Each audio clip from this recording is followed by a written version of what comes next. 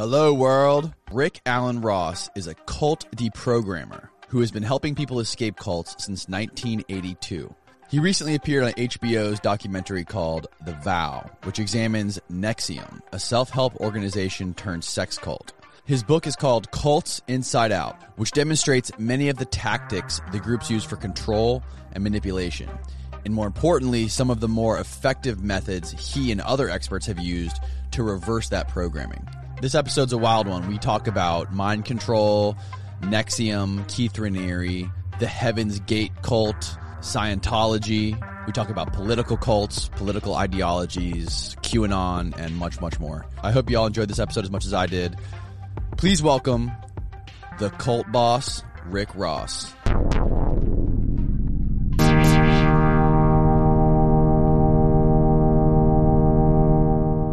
Okay, Rick Ross.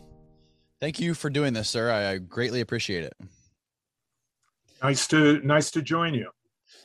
Cults are a fascinating topic to not just myself and yourself, but to everybody, especially American culture. Could you give me a brief background for our listeners and viewers specifically, of yourself, how you got interested in cults, and basically your whole journey through this world? It started for me in 1982.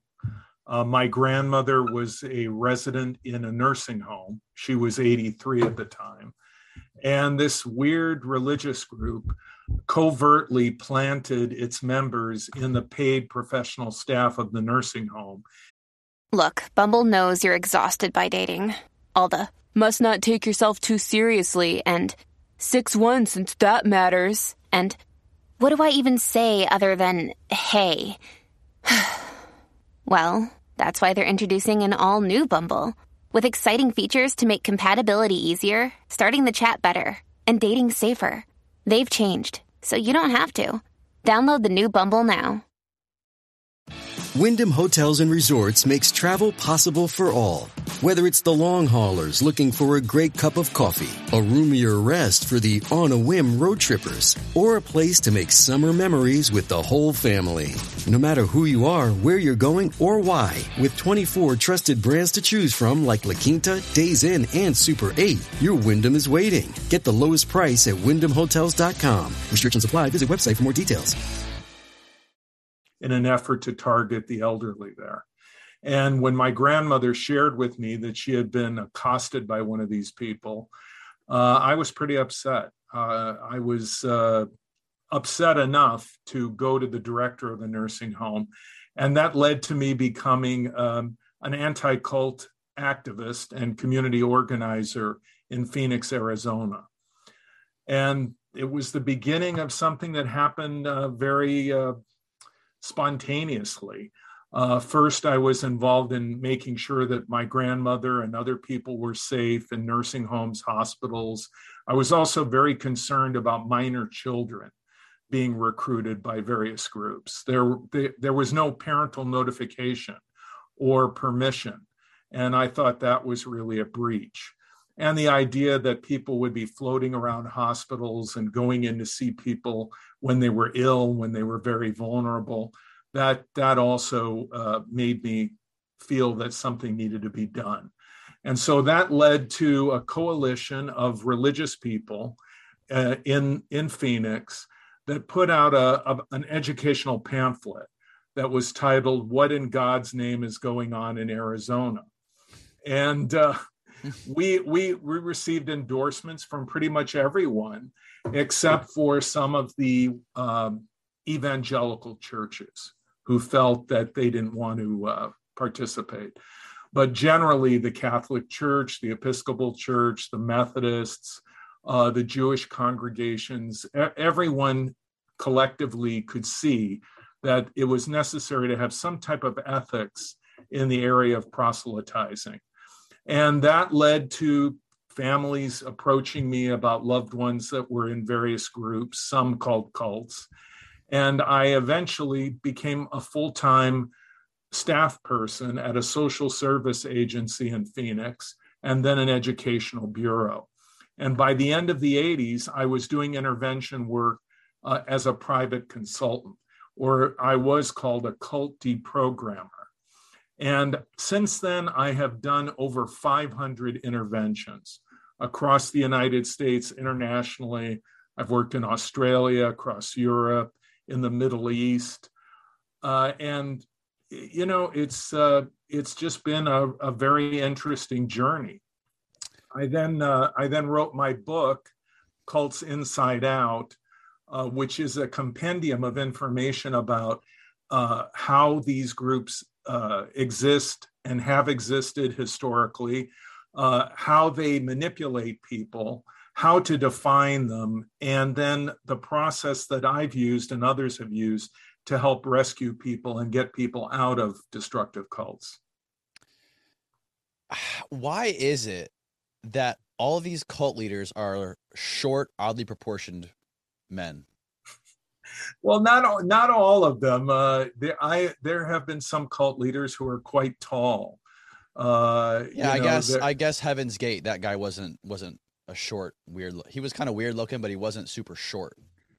You know. Well, there was one leader of a group that was in North Dakota, and he was well over 6 feet tall. And so not all cult leaders are short little guys. Though David Miscavige, the leader of Scientology, is quite short. And Keith Raniere, who I dealt with for 14 years, was a very short, kind of weird looking guy. And so, Charles Manson. Charles Manson, very small guy. But, and you could say that they were compensating or whatever. But in my experience, cult leaders most often are very narcissistic individuals, sociopathic, maybe most of them, I would say, are psychopaths, very destructive people, malevolent, malignant, not interested in other people and whether or not they're hurting them or how they're exploiting them. And they just don't seem to have any conscience whatsoever. I mean, in my work over almost 40 years, I have met so many different cult leaders, and yet I feel like I'm meeting the same person over and over and over again because they talk alike, they act alike, and they have that same kind of dead emotional response when they're dealing with people and their pain, their suffering, which they inflict. It's fascinating trying to kind of deconstruct these people's personalities, especially when it comes to people like Keith Raniere, because he's such like a quiet, he's not like an overbearing, charismatic guy. He's very quiet. He projects himself as being extremely intelligent, which makes him so interesting. What is it about that? Like, what makes him like that? Well, Raniere was different in that regard. People like David Koresh, Charlie Manson are more charismatic, more magnetic. Raniere was this little weird guy who looked like a garden gnome. And by the way, he was kind of smelly. He wasn't very good on personal hygiene. He claimed to be a genius. He had all these ridiculous stories about his life, how he was a prodigy. In reality, he really wasn't that intelligent, but he was a savant when it came to manipulating people. He could smell vulnerability. He could drill down and just crack people open. And he was a very sinister, evil person, even from his earliest childhood. There were children that went to school with him that he terrorized when he was like 10, 11 years old. And I was locked in litigation with him for 14 years. So I had to go through court-ordered mediation with Raniere. I testified against him in his criminal trial. And I sat through a 4-hour deposition or, many hours of him being questioned about his life as part of the lawsuit. And what I saw was a man who was a pathological liar, who invented this history of himself, very grandiose. And in reality, he was really nothing. he had never really had a real career or a job other than being like an Amway distributor and then conning people in his consumer byline multi-level marketing scheme, which went under because of litigation and lawsuits that were pursued by attorney generals in numerous states. And Ranieri was just, he was somebody who could never get enough. No matter how much money he got, he had to have more. No matter how many women he had to have more. And they had to be submissive to him. They had to be his slaves in the end. And so he just kept going further and further. And this is the story of many cult leaders. They can never get enough power. They can never get enough money. They can never control people enough. So they keep pushing it and pushing it. And eventually they push it over the line and they get caught. And in Ranieri's situation, ironically, I think it's fair to say that he was a misogynist, that he had no real respect for women. It was women in the end that took him down. His old girlfriend, Toni Natali, India Oxenberg indirectly, but most of all, her mother, Catherine Oxenberg, who I worked with, who basically decided that if Ranieri would not let her daughter go, that she was going to go after him and she was going to destroy the cult. And that's exactly what she did. And of course, Sarah Edmondson, who literally bared herself for the New York Times so that everyone could see what a heinous, horrible person he was, that they could see the scar from the brand that he required a number of women to bear with no anesthetic. They would be screaming in agony. And there was a cauterizing iron that was used to engrave his initials on each of his victims. Now, he has one of the most famous cults, I think, especially it's probably the most recent famous cult. I just watched the HBO documentary about it, The Vow. Could you give people just a brief background on his cult, NXIVM? Well, NXIVM was a combination of things. You know, Ranieri ironically sued me for intellectual property rights, claiming that I had infringed on his exclusive intellectual property. In reality, what NXIVM was copied from a number of sources. There was nothing original about it. It was mostly Scientology. Ranieri would even use the same jargon. He would call people like me an SP, a suppressive person, because I was critical of NXIVM. And he would use what they called the exploration of meaning, or EMs, which were really like a kind of auditing session in which people were asked many questions and they were expected to confess and empty themselves to the person that was helping them in an EM or a coach.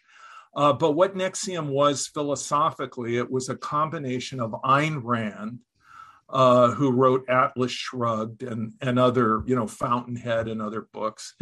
And it was Scientology.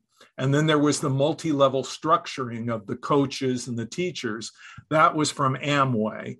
And then there was this structure of seminars in which people would go through grueling day after day after day of these intense seminars. They were literally called intensives. They could go on for weeks.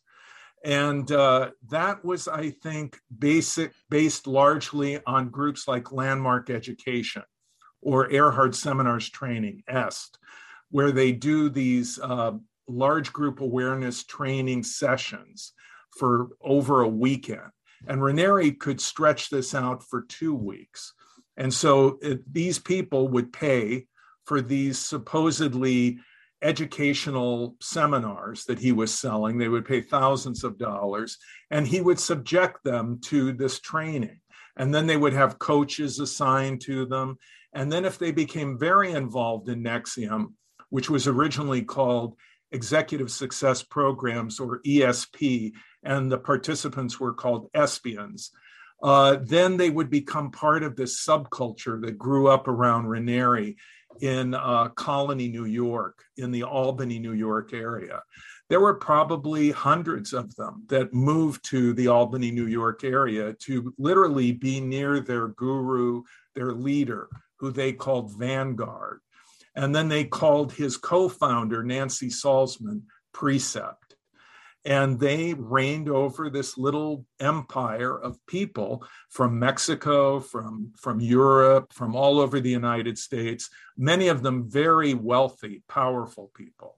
For example, the Seagram's heiresses, Claire and Sarah Bronfman, who reportedly gave Ranieri somewhere in the area of $100 to $150 million over a period of years. And then there was Emiliano Salinas, who is the son of a past president of Mexico. And there was a contingent group of people that were in Santa Cruz, that were in Guadalajara, Mexico City, that were very influential and powerful Mexican people that would come to these seminars as well. So it was a very largely an elite group of people.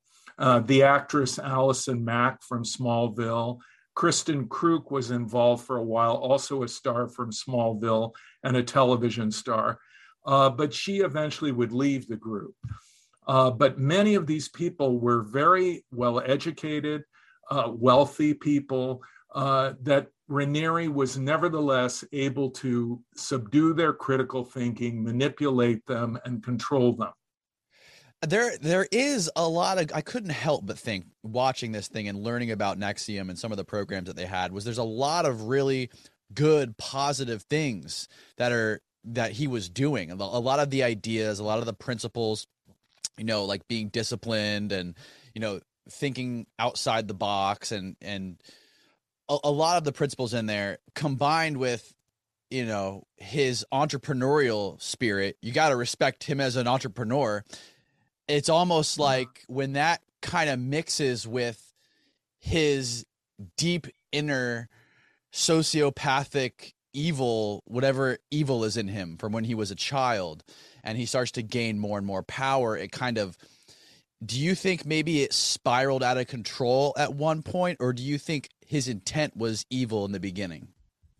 Well, I think his intent was basically to take advantage of people, that he was basically a con man, a grifter who took advantage of people all of his life. He exploited girlfriends. For example, I had a call from one of his college girlfriends who was terrified of him. He had stalked her after she had spurned him. And going all the way back to his grade school days, he was a very malevolent, controlling, manipulative person. It was almost like he was like the bad seed. And that he was hardwired to be a psychopath from his earliest recollections. I mean, his family really wasn't a bad family. He claimed that his mother wasn't a good mother. He made all kinds of claims about having a bad childhood. But from what I gathered over the years, his parents were basically pretty good people. And they tried to be good parents and raise him in a reasonable way. But he was arguably just kind of a bad seed. Some people think psychopaths are born. I would argue that Keith Raniere might be an example of that. As he garnered more and more power, he became intoxicated with it. No question about that. The more influential people that gathered around him, the more he felt that he was omnipotent, that he was indestructible. And with the Bronfman money, millions and millions of dollars, he was able to harass his critics. For example, me, I had deprogrammed 3 people from the NXIVM group on behalf of a family in New Jersey. One of their children, I was unsuccessful with working with him, but 3 of their adult children left NXIVM as a direct result of my work. And later, I was given, through one of the children of the family the study notes for taking the NXIVM courses. And I gave those notes to a clinical psychologist and a forensic psychiatrist. And they wrote papers, which are published at culteducation.com in this very large archive about NXIVM that you can find there. And these papers were then published around 2001, 2002, and Raniere immediately went after me.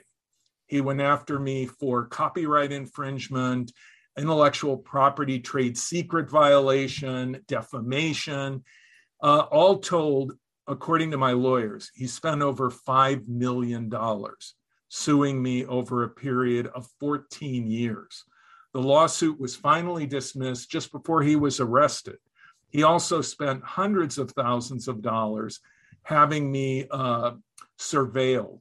He hired a private investigation company, Interfor, on Madison Avenue in Manhattan, and he gave them hundreds of thousands of dollars to stalk me, go into my bank account, my bank records illegally, my phone records illegally. One of the reasons, or one of the crimes that Nancy Salzman, his cohort, is going to be in prison for over 3 years, is hiding information that she should have disclosed in the lawsuit, the federal lawsuit against me, in discovery. And when her home was raided, not only did they find $500,000 in cash, and by the way, Raniere had $9 million in one checking account that they found, but Salzman kept files on the perceived enemies of NXIVM. And when I testified at Raniere's criminal trial, which was eerie, seeing him in the courtroom like that, a file was brought to me by the prosecutor and placed in front of me. And she said, have you ever seen this file?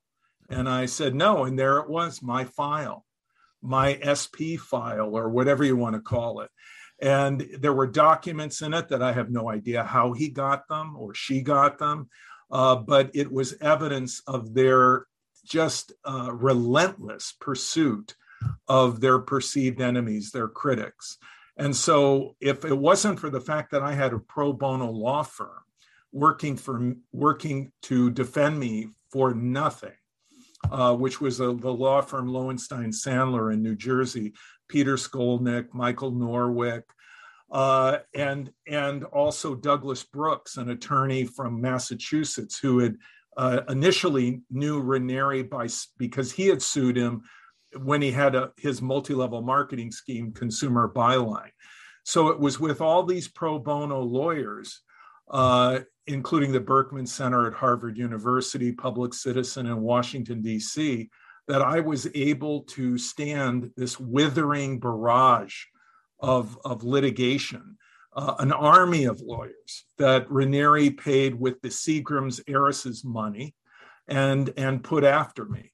And I was one of only, there were many other people that were pursued. Some of them were sued into bankruptcy because they weren't as fortunate as me to have pro bono legal help.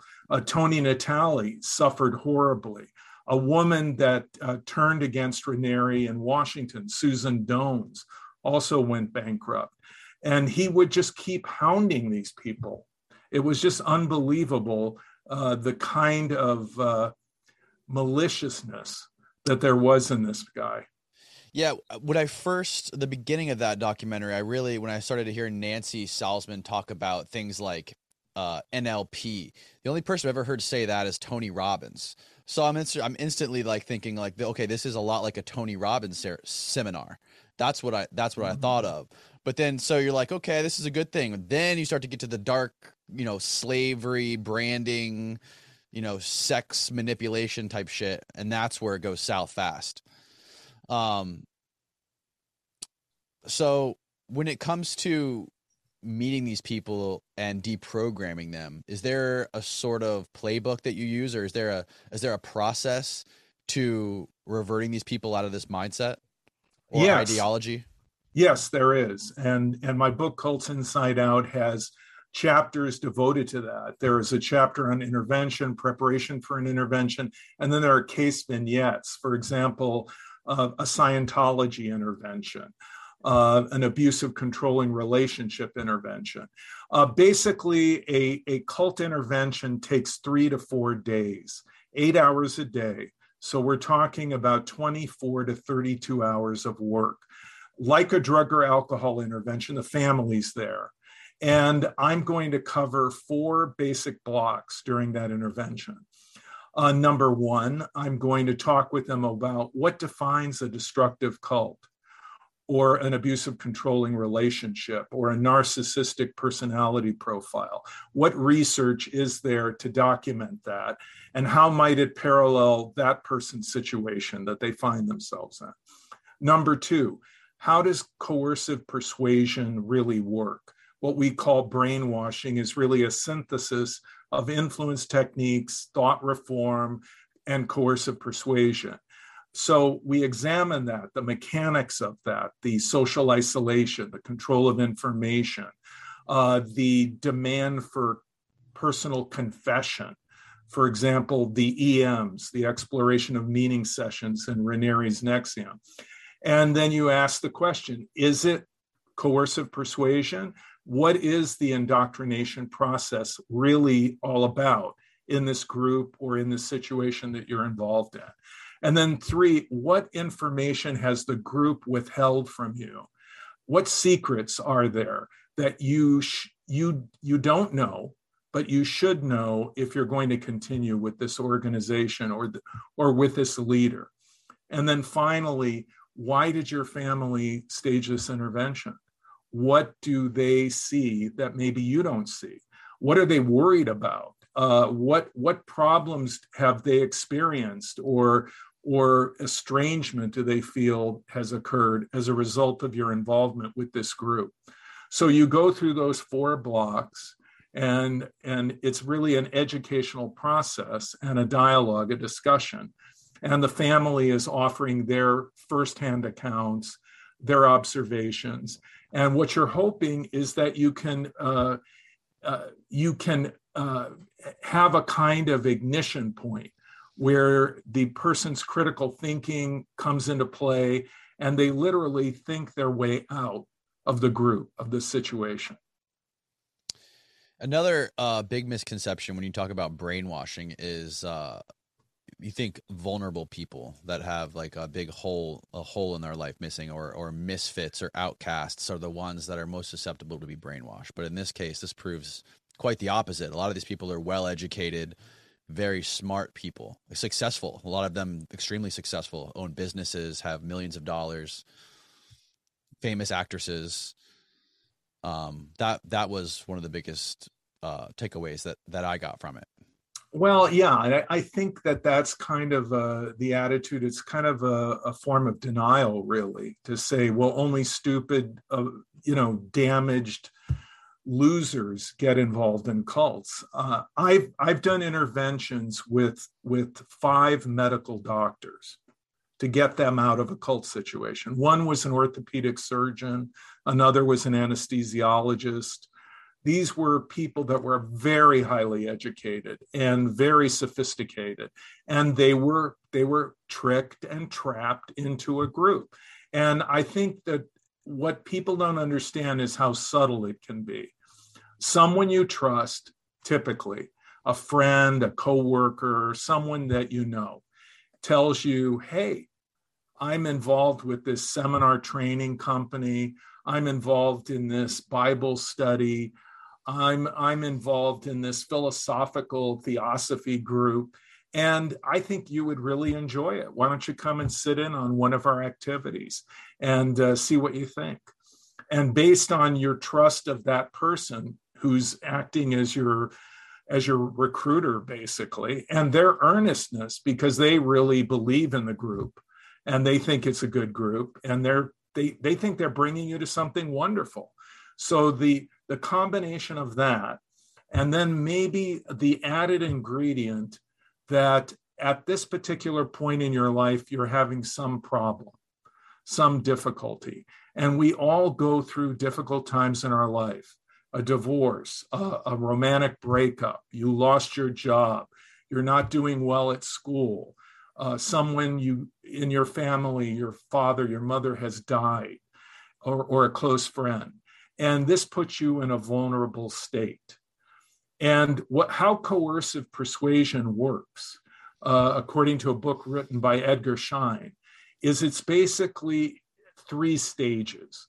There's the unfreezing stage, as Schein describes it. I would call it breaking people down.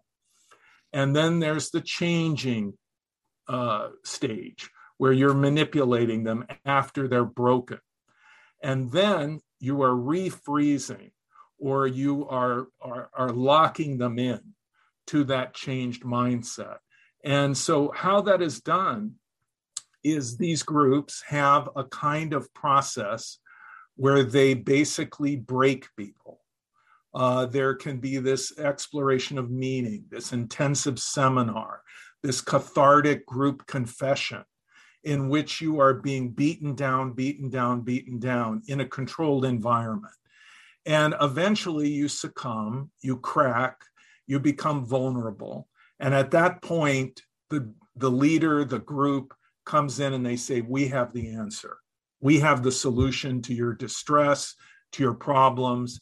And in that isolation, you're kind of like treading water. And someone throws you a rope, they throw you a life preserver, and you grab it. You don't really think, what is this all about? Where are they going to take me ultimately? What you're thinking is, I'm in distress. I'm going to take this opportunity that they're offering me. And so then you become involved, and then there's this kind of increment process in which you're never really being told everything that will be expected from you. And you're being, it's kind of like a bait and switch con, where you're being told, well, look, this is what we're offering you. A better awareness of the world around you, success in business, success in your personal life, a sense of accomplishment. And really what they're doing is they're bringing you in deeper and deeper into something that you never really were advised about from the beginning. So there's no informed consent, an extensive manipulation. And then once you are overwhelmed by this process, they then lock it in by creating a kind of bubble world around you, a subculture in which you're constantly with other people that are in the group, that are like-minded. These are the people that you confide in. These are the people you come to trust, because you all share and have the group and the group's philosophy in common. And that becomes a locking mechanism that holds you in the group, because you're not getting accurate feedback. You're not getting any other perspective, just constant reinforcement that the leader is right, that the group's philosophy is perfect, and that you should basically go along with it. So you have no way of bouncing your misgivings, your doubts off of someone and getting genuine feedback. Instead, you're being told, well, you shouldn't doubt. Why are you doubting? Why are you uneasy? Everything's great, because the group has become your world, and that's who you confide in. And this is a process of isolating you in the group. And this is what people don't get about these groups. And I can say honestly, no one knowingly joins a cult. And the cult does not come to you and say, yeah, we're a cult, and we expect you to surrender to us, to give us whatever we want. That may be their ultimate goal, but they're not going to tell you that in the beginning. Why don't you think Scientology has been taken down in the same way that NXIVM has? Well, when L. Ron Hubbard died in 1986, that we know of, he left an estate of $600 million. And where do you think Keith Raniere learned how to go after people with lawyers and be litigious? He learned that from Scientology. I mean, I know for a fact that he consulted with Scientology, and that his private investigators relied on information provided by Scientology to go after me and other people. Was he ever a part of Scientology? No, there was a member in NXIVM that worked closely with Raniere, who was a former Scientologist. And when I read the notes that were given to me by the family member that I mentioned, I was just overwhelmed. I said, this is Scientology. This isn't original. He copied Scientology. And of course, Scientology never went after him. In Scientology, someone who copies them and tries to start up another business is called a squirrel, meaning that they're taking the chestnuts from L. Ron Hubbard's creation and making their own operation. And Scientology can go after people like that, go after squirrels. But in the case of Keith Raniere, they never did.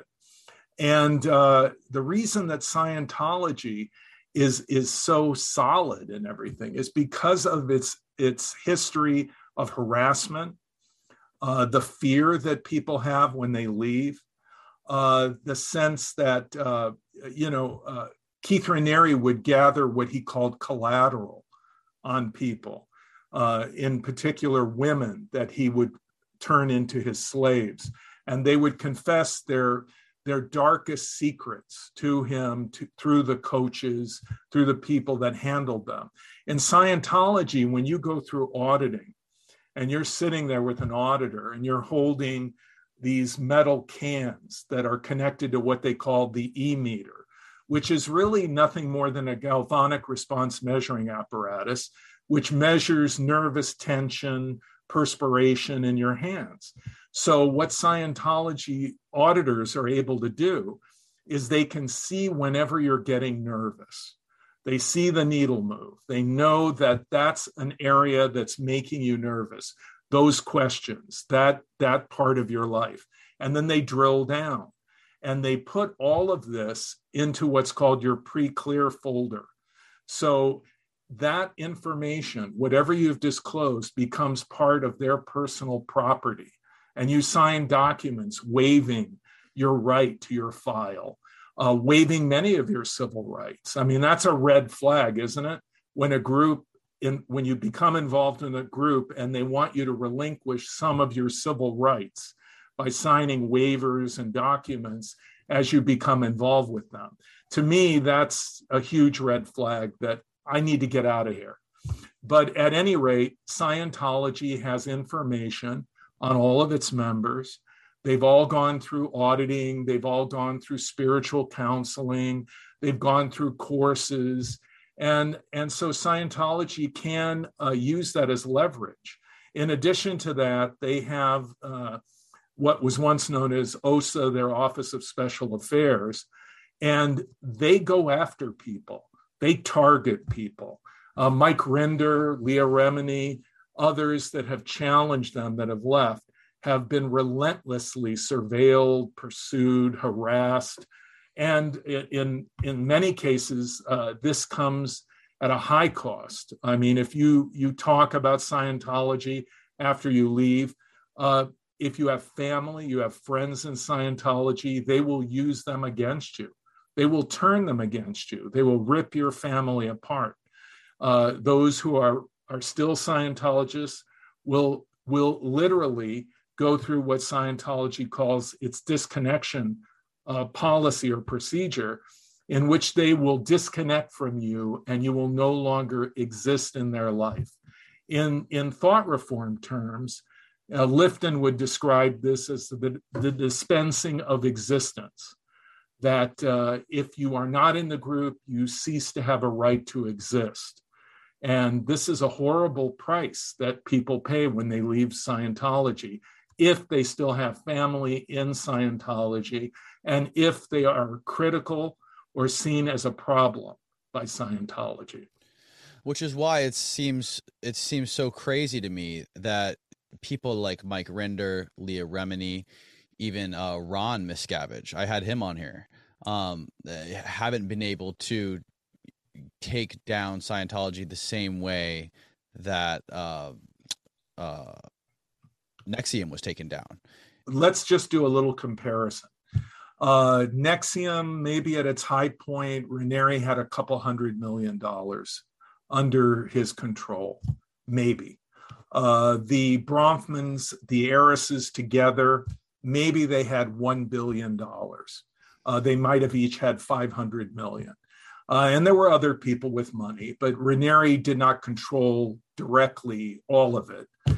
And so what are we talking about when we're talking about Scientology? We're talking about an organization that reportedly is now worth billions of dollars, and that they own real estate. One report is that they have $1 billion in cash. I heard they were the second biggest real estate owner in the country. Well, I don't know about that. I mean, there are maybe many. Next to BlackRock. I think the Mormon Church is a much wealthier organization by far than Scientology. And certainly the Catholic Church. And there are many religious organizations that are richer and more powerful than Scientology, but they aren't as malevolent. They aren't destructive in the way that Scientology has a history of being. And I mean, there's no legitimate reason to leave. The Mormons will treat you with some decency and respect if you decide to leave. I mean, right now, David Archuleta is struggling, former American Idol runner-up, and he's navigating his way, it seems, out of the Mormon Church. But I don't think the Mormons are going to go after David Archuleta relentlessly like Scientology has gone after Mike Rinder. And I don't think that they would try to turn his family against him. So what you have with Scientology is this technology that was developed by L. Ron Hubbard, in my opinion, to break people down, manipulate them, and lock them in.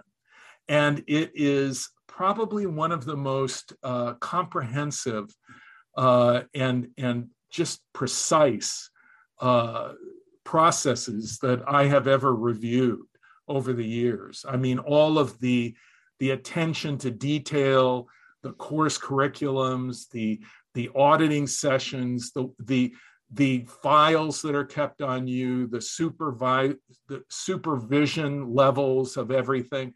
It's a machine that L. Ron Hubbard devised and perfected through the 50s and 60s that David Miscavige now runs. And I think arguably some people would think that David Miscavige is maybe a little nastier and meaner than L. Ron Hubbard. I mean, Hubbard, died in isolation. Some people think it was Alzheimer's. Some people think he just basically was disconnected from reality, and he was kind of a Howard Hughes character, according to many accounts. Long fingernails, long hair, living in isolation on a ranch in California, and that he had lost his mind, which is interesting because Scientology, if you look at it, really examine it, like all destructive cults or all groups that have been called destructive cults, the ultimate goal seems to be to make everyone a clone of the leader. So what you have is L. Ron Hubbard as the presumptive prototype, the person that we all want to be, that we aspire to be like L. Ron Hubbard. And that Hubbard created a technology to make people over in his own image. And given the fact that he ended arguably insane and that he had lost his mind, what is Scientology bringing people to? There are many people who go through Scientology, for example, Lisa McPherson, who basically had a complete breakdown after years of doing Scientology in Clearwater, Florida. And then she died in a kind of lockdown that Scientology did, in which, according to the initial coroner's report, she died from dehydration. Scientology got the coroner to change the report, arguably due to harassment. So again and again, what you see with Scientology is the use of their wealth, the use of their power, the use of the information they have on individual members to enforce their will, or Miscavige's will at this point, on everyone. And that's why I really admire Mike Rinder. I admire Leah Remini, because it took a lot of guts to do what they have done. In the case of Leah Remini, she's been very fortunate that she got her family out intact and that she didn't have to go through any disconnection the way that Mike Rinder has. From what I gather, he's been through hell, just an enormously painful ordeal of losing members of his family. And of course, Ron Miscavige, who you had on. To me, that's the saddest story. He was completely shut out. I mean, can you imagine? He brought his son into Scientology, and then his son became the leader, and he excommunicated his father. And also Miscavige, his wife, Shelley Miscavige, he apparently has decided to put her in an isolated Scientology facility in Northern California, where she's been for a number of years and not widely seen by the public. I'm sure she's safe physically, but, Are you sure? Has anyone heard from her? Is there any evidence that she's even alive? Yeah, there have been some welfare checks done, and she is alive, though I would argue it's sad what happened to her. She was a devoted wife, and she ends up being shelved and put in this facility because her husband just, I guess, doesn't want to deal with her anymore. And of course, in Scientology, there's the rehabilitation project that is called RPF. And this is basically like a kind of prison in which a number of Scientologists have been exiled. Heber Jentzsch, reportedly, the former president of Scientology, is in such a lockdown in Hemet, California, isolated. And there have been a number of Scientologists who have gone through that. For example, Debbie Cook, who was a high-ranking Scientologist in Clearwater, Florida. She went through a horrible ordeal at RPF in isolation. And she testified about it in court at one point. And then suddenly Scientology worked out some kind of an arrangement with her where she stopped talking and went to the Caribbean, though I understand she's back in Texas now. So Scientology has silenced people, sometimes by paying them off, but more often by intimidation and threats. And you could see it as a kind of extortion in which they threaten you with excommunication and disconnection from your family. It's a brutal organization, in my opinion. And I've been on the receiving end of it myself. I've had their lawyers harass me. I've had their private investigators surveil me and harass my family. So I know what it's like, not to the extent that I can say that I have gone through what Mike Rinder or Leah Remini have gone through, but I have been through the ringer with Scientology. Have you ever had a discussion with somebody, it's a part of a cult or a part of Scientology, whether it be a deprogramming type session, where the person just had an extremely rational explanation of why they decided to remain a part of it, and you couldn't deprogram them? Like, look, Rick, I like this. It works for me. It's not hurting me. And have you ever agreed to disagree with one of those people? Well, yeah. I mean, there have been situations where I was retained by a family, and I sat down with the family and the person who supposedly was in a cult. And when they explained to me what was really going on, I looked at the family and said, why did you even retain me? Why did you bring me here? There's nothing bad going on here. Your son, your daughter is not involved in a cult. And you may have some personal family issues that you need to resolve, but that's not my job. And really, I ended up leaving. In other situations, I would say where the person really is involved in some type of destructive group, about 7 out of 10 will ultimately leave at the end of the intervention. But 3 out of 10 decide they don't want to leave. And in fact, many of them will leave the intervention in the first day or the second day and say, I'm done. And they may have contacted the group. In this day and age, They have texted people in the group. They've communicated with people in the group, and the group says, leave, and they leave. They may say, I've had this said to me, I was on drugs. I was a drug addict. I was an alcoholic. And I came into this group and they basically saved me.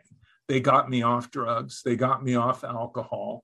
So I think that the group has been a very positive thing for me. You don't seem to think so. My parents don't think so, but that's what I think.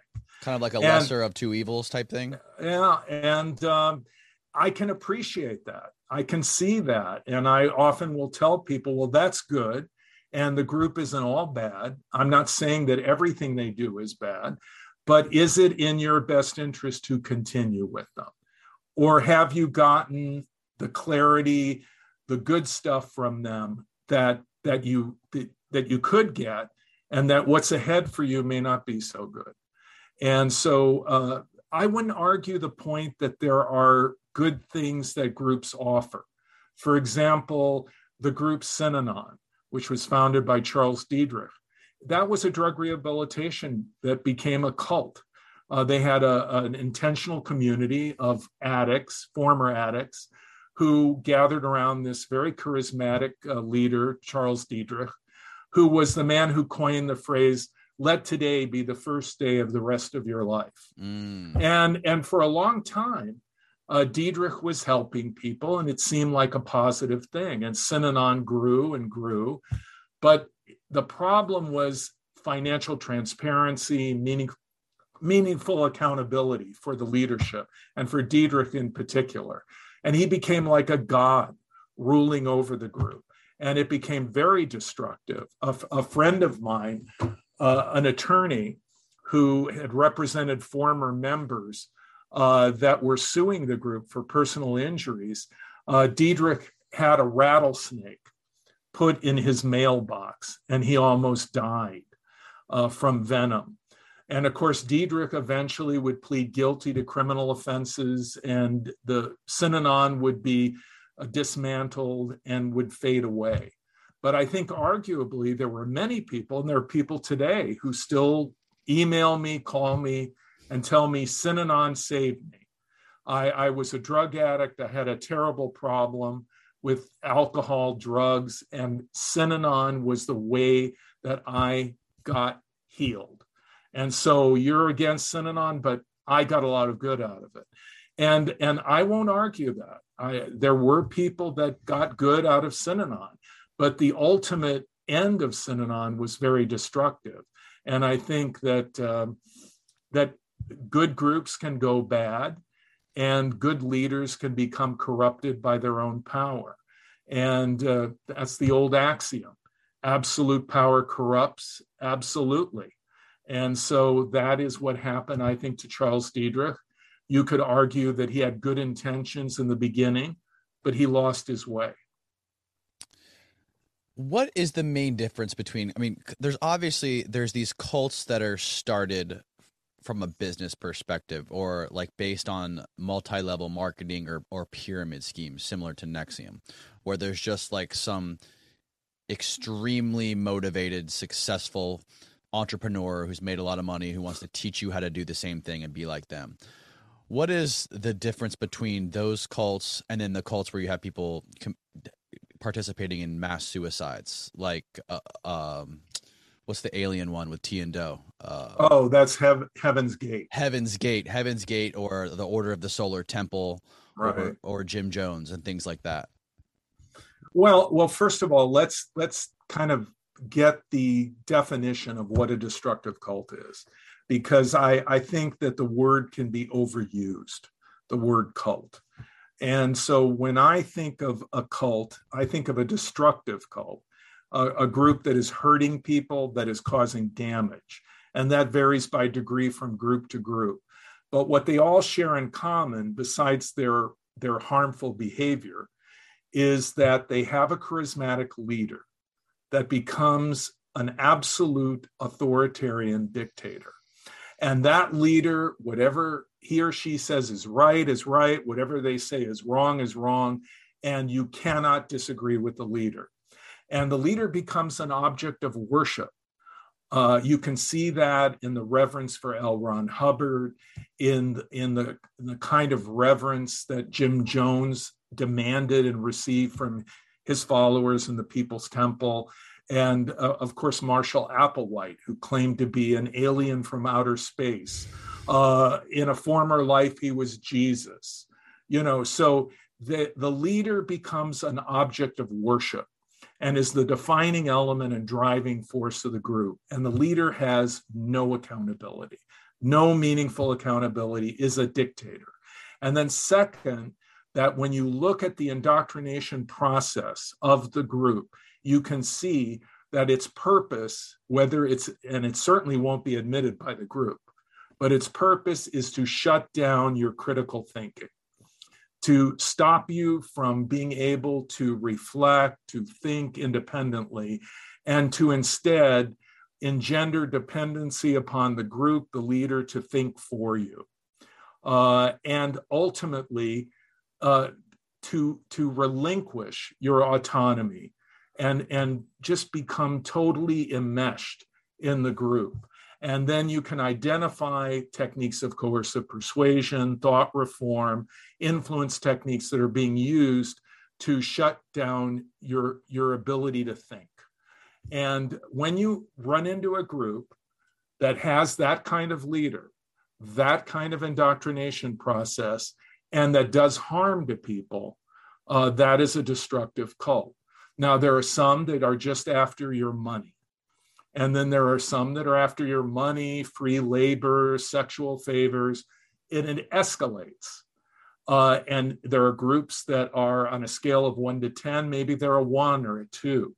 And then there are groups like NXIVM, Jim Jones, that are a 9 or a 10. And then there are groups that start out as maybe a 1 or a 2. And then over the years, the leader becomes more and more demanding, and it escalates to where they become a 5, a 6, an 8, and they go on.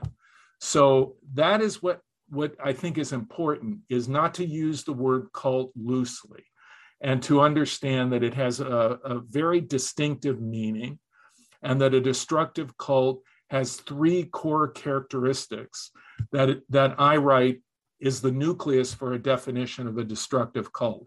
And I based that on a paper written by Robert J. Lifton in the 80s, a psychiatrist who taught at Harvard Medical School. And he wrote a paper, Cult Formation. And he identified these 3 consistent characteristics that all of these destructive cults have in common. Interesting. Are there any cults that aren't destructive today? Yeah. There can be groups that have a charismatic leader, that the leader basically indoctrinates people to have a mindset. One group that I think is a good example is Arco Sante. This was a architectural kind of philosophy called arcology that was originated by Paolo Soleri, an Italian architect who relocated in Arizona. And he created a kind of experimental city called Arco Sante north of Phoenix. And they made the Paolo Soleri or Arco Sante bells, which are famous throughout the world. They make these beautiful bronze bells and clay bells that people buy. And Paolo Soleri was certainly an object of worship and reverence in his community, but he didn't hurt people. In fact, arguably, he helped people. And there was permission or a legitimate reason to leave. And people would stay in the community and then move on. They'd have alumni gatherings. If you could see Arco Sante as a cult, it would be a benign cult. And I think that it is possible to have a benign leader. But unfortunately, when leaders garner a great deal of power, again, it seems to corrupt them. And though they may have started with good intentions, some of them, though I don't think most of them do, they become corrupted by their power, or they become more and more delusional as a result of being worshiped and having no criticism from anyone in this kind of bubble world that they create. Have you ever been contacted by anyone or retained by anyone to help talk somebody out of a political ideology? Only what I would call a political cult. For example, the LaRouches. This is the group behind Lyndon LaRouche, who was the perennial presidential candidate. And he created a kind of cult following. And the LaRouches, as they were known, were considered a destructive cult by many people. And I would sit with and talk with people that were involved with LaRouche over the years. And also there was a political cult that was led by a man by the name of Nino Parente. And it was a communist, supposedly, organization. But again, what you look at is not what the group says it believes, but how it behaves. How is it structured? What is the nature of the leadership? How do they indoctrinate people? What is the net result of that indoctrination? Are they hurting people? Are they helping people? What is going on?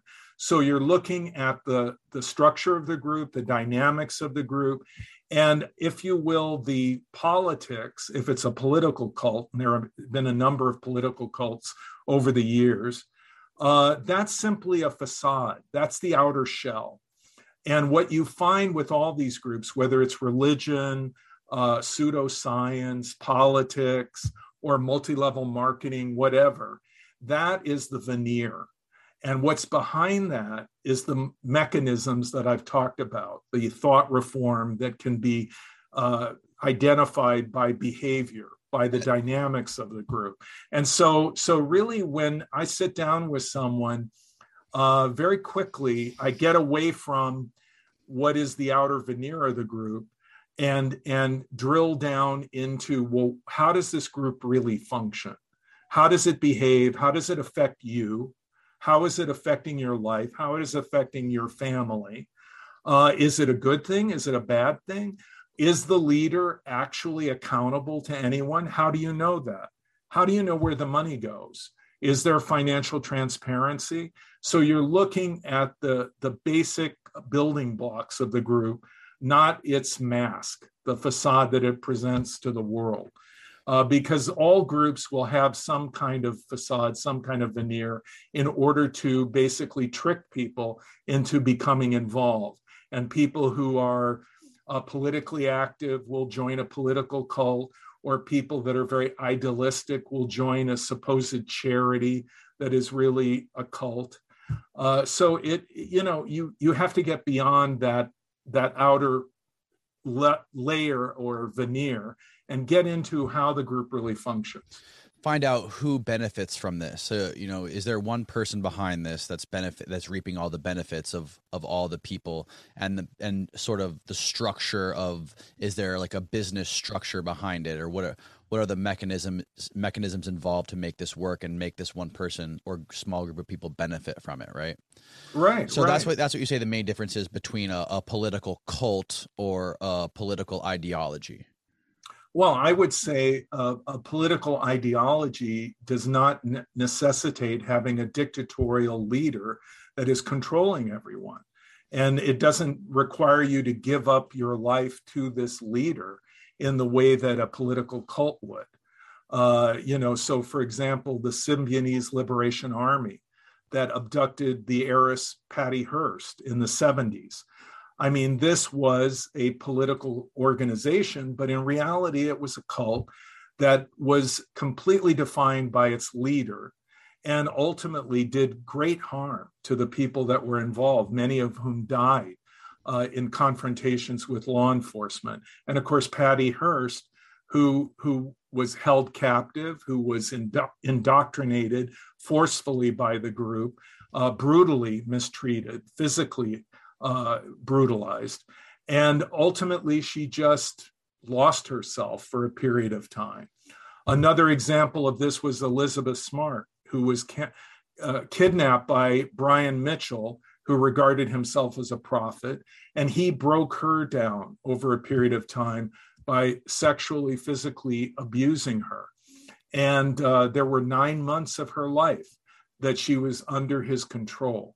And there were times that she could have run away, but she didn't, because she had lost her ability to function independently.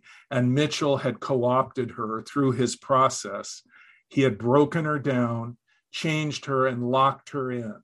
And it wasn't until after 9 months that she was separated from him by the police, who found her wandering with him outside of Salt Lake City, that she was able to rejoin her family and begin to recover who she was and who she is now.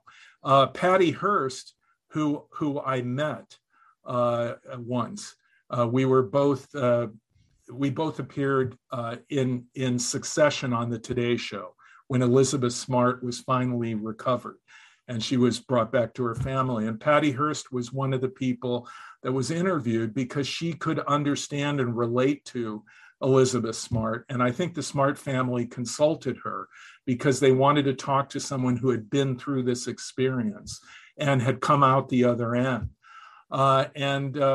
Patty Hearst, she said something to me that was very interesting. She, for a time, was in federal prison, and there were other prisoners in this facility that had been in other political extremist groups, similar to the SLA. And she was beginning to have doubts, and she was questioning all of the indoctrination. And she talked to one woman, and that woman also, had been in a political group that was violent. And she began to say to her, I'm having doubts. Do you ever have doubts? Do you ever question what they taught you and what you did and who you hurt or may have hurt potentially? And the woman just looked at Patty Hearst and started screaming and saying, "You're counter-revolutionary. How dare you talk to me like that?" And Patty Hearst recognized that this was a woman who had killed people and would be in prison for the rest of her life. And she basically wasn't going to change, because in order to change, she would have to recognize that she had done these terrible things for nothing. But Patty Hearst said to me, I thought, I'm here for a bank robbery. I didn't kill anybody. And she began to recover. And she had a lot of help from counseling, from the psychologist Margaret Singer. And she had discussions with Robert J. Lifton. And eventually Patty Hearst fully recovered and went back to her normal life. And with deep insights as to how fragile the human mind is and how under certain circumstances we can all be changed. Because when Patty Hearst was kidnapped, she was a 17-year-old heiress who had no interest in politics. She came from a family that was very entrenched in the establishment, and she had no interest in revolution. So what happened to her was a radical change that was brought about by this process of coercive persuasion, of thought reform, that ultimately changed her completely into this new persona. They gave her a new name, Tanya. So I think that all of us would like to think that our minds are very strong and not susceptible to influence. But I would say if that were true, there wouldn't be negative political ads. There wouldn't be advertising, because why bother?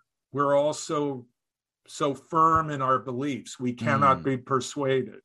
So what I would say is that destructive cults, they intensify these persuasion techniques in a laser-like precision, in which they dismantle our ability to defend ourselves and ultimately break us down and change us to be dependent upon them to think for us. And that's the process of indoctrination that I've witnessed over the years.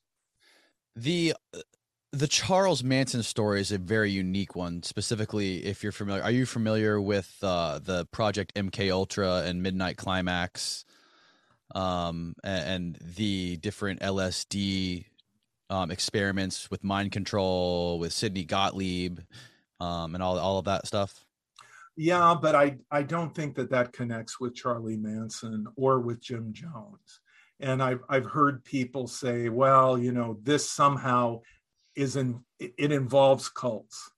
Not the cults that I've studied. Charlie Manson was a psychopath who honed his skills while he was basically living his life in prison. He started as a juvenile in juvenile facilities. He graduated to adult prison, and he was raised by the system, by the prison system. And being a very small man, he learned how to manipulate people psychologically and emotionally. And when he came out of prison, that was, I think, the summer of love. And Manson realized that there was this very malleable youth culture out there.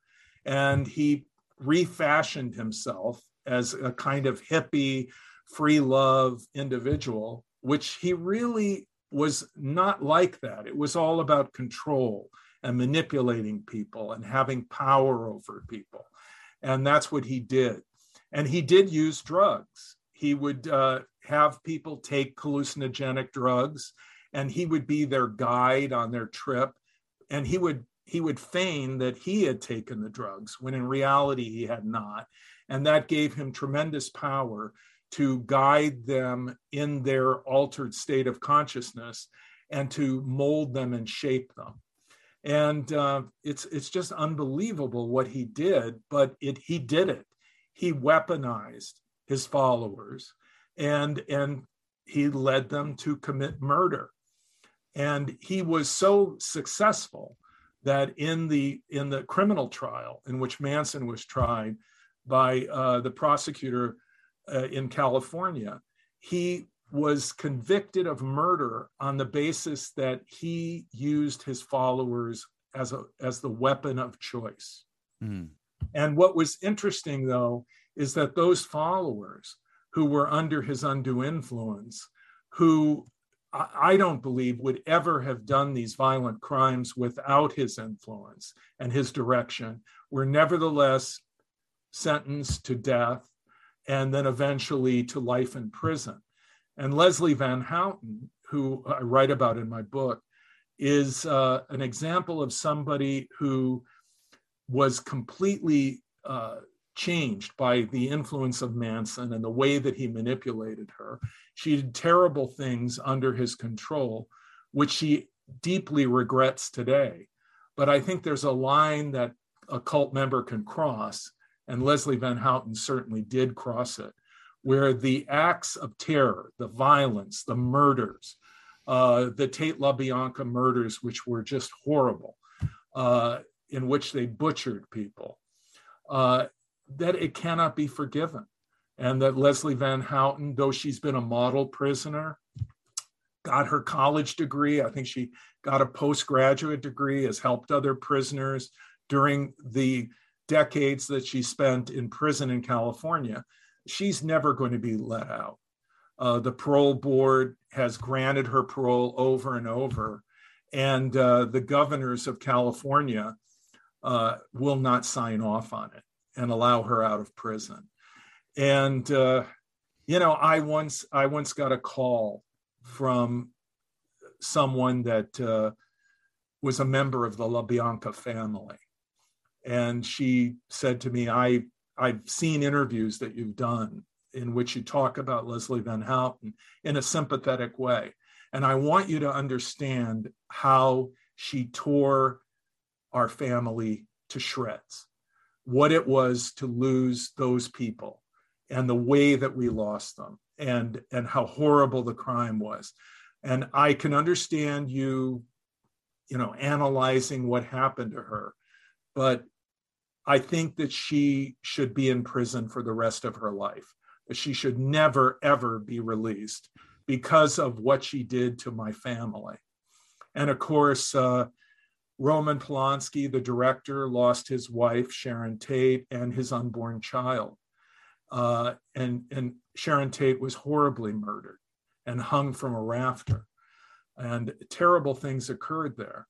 So I don't think that those people that are currently in prison, Leslie Van Houten, will ever be released. Because even though they were under undue influence, the nature of their crimes was so horrible. Right. I don't think that they will ever be allowed parole and release. Have you ever read Tom O'Neill's book, Chaos? No. Tom O'Neill, he started out as a reporter for a entertainment magazine, and he was assigned to do a piece on the anniversary of the Tate LaBianca murders. And I think it was the 10-year anniversary. And it eventually led him down a 10 to 15-year rabbit hole where that's all he did was study that. He interviewed every single one of Manson's probation officers. He interviewed, he spent days and weeks with the prosecutor on Manson's trial. And there's so many things that happened. It's listening to him and the way he describes it. And there's all these petty crimes that Manson kept getting in trouble for. When he would get brought back in, he should have been in prison for 10 to 20 years, but he kept getting let out. His probation officer kept letting him out. And why were they doing that? And he goes really deep into the MK Ultra Midnight Climax stuff with experiments with LSD and experiments with mind control. And he goes beyond deep, and it's fascinating just to listen to him and the things that he talks about. Because like you say, Manson was just a petty criminal. He would rob grocery stores and steal cars. And how did he transform from that to being someone interested in controlling people's minds and wanting to commit murders? And there's just so many theories. He also goes into, his name's escaping me right now, the prosecutor of that trial. Vincent Bugliosi. Vincent Bugliosi, yep. And he goes way into the history of Vincent and his family life and his sociopathic traits that he had. And he gets into how Vincent Bugliosi hired a writer to sit in the courtroom during that whole thing so he could write the Helter Skelter. And there's just so many. It's one of the most fascinating books I've ever read, and I highly recommend you check it out or talk to Tom, especially since this is your wheelhouse. Well, I think Vincent Bugliosi was a brilliant prosecutor in that he convicted Manson on the basis that he weaponized his followers and they became his weapon of choice. But at the same time, he convicted those victims of Manson's malevolence and his control, his manipulation, nevertheless. So he had it both ways.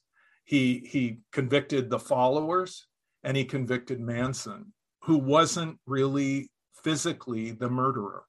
But he had that kind of control over his followers.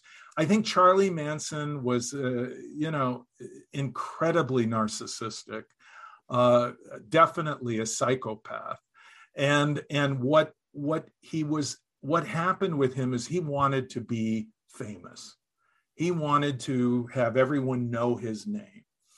And first he wanted to be a rock musician. David Koresh, interestingly, also wanted to be a rock musician. And he never achieved his goals. He palled around with, some of the Beach Boys, and he knew people in Hollywood, and they showed some interest in his music, but ultimately he didn't make it. He didn't make the cut. And in my opinion, he was incensed. He was angry. He had a sense of entitlement. He felt that Hollywood and the music industry had done him wrong, and he wanted to retaliate. And he invented this helter-skelter philosophy, that was about a race war, the end of the world. That became his narrative so that he could control and manipulate his followers. It was a means to an end. And so many times followers are broken down and indoctrinated to believe bizarre narratives. But the consistent pattern of those narratives is the leader is all powerful, the leader is right, the leader is the supreme person with knowledge on the face of the earth who has all the answers. And that's what Charlie Manson did. And in the end, I would call it a malignant narcissistic rage that he had, in which he got even with all the people that he felt had done him wrong. And so he went after celebrities, he went after wealthy people because he wanted them to feel destroyed. He wanted them to feel his pain. And in the end, he didn't kill himself like David Koresh or like Jim Jones, because I think he really enjoyed being interviewed in prison and being the prisoner in the United States that received more mail than any other prisoner in the entire United States. I mean, he literally had a fan following. And he got married a few times, I think, while he was in prison. Yeah. Well, he had girlfriends supposedly, but the point is that he loved himself too much to kill himself, and that he wanted to be a celebrity, and he became a celebrity through the most horrible cult murders in criminal history in the United States that we talk about over and over because of how grisly they were and how they involved, people that didn't even know Manson, that had no connection to him. The LaBiancas, they never met Charlie Manson.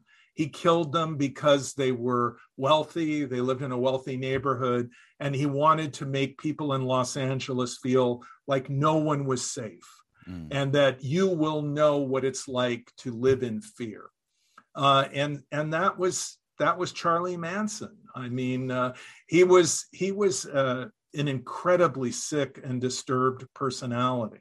And many of the cult leaders that I've dealt with over the years are like that. And though in the case of Jim Jones and David Koresh and Luke Jarre of the Solar Temple, or Marshall Applewhite of Heaven's Gate, when they decided to die, it was almost like they felt, these people are mine. They're mine. I own them. And they have no life outside of me. And when I die, they will all die. And so when they pulled the plug, they killed all of the people that were with them. Jim Jones, over 200 children died at Jonestown. David Koresh, most of the children that died in the fire that he ordered to be lit were his own children. And he deliberately wanted them to die with him. Luke Jarre, it's kind of mixed. We don't really know what happened with the Solar Temple, but there are about 75, 85 people that died. And of course, Heaven's Gate, 39 people died. And what you can see in all of this is the formula for tragedy, which is when you have a group of people that are tethered to a cult leader who is a psychopath, and they depend on that cult leader to think for them, to make decisions for them. And they no longer make decisions independently in large part. When that leader falls apart and decides it's the end, he or she takes their followers with them. Very often, this is the formula for a cult tragedy. So do you think Marshall Applewhite of Heaven's Gate, did he actually believe that they were all going to be beamed up into some sort of spaceship and transcend their human meat suits? Or did he just know that this was the end and he knew that they were all just going to die? Well, I think Applewhite, he was a deeply disturbed person. He had checked himself in and out of mental institutions. Bonnie Nettles, who was a nurse, I think that she might have been a somewhat stabilizing influence over him. And then she died from cancer and he was alone. He was getting older. I think that he imagined that he was going to die soon, and that he believed that that these people are my people and that I will take them with me.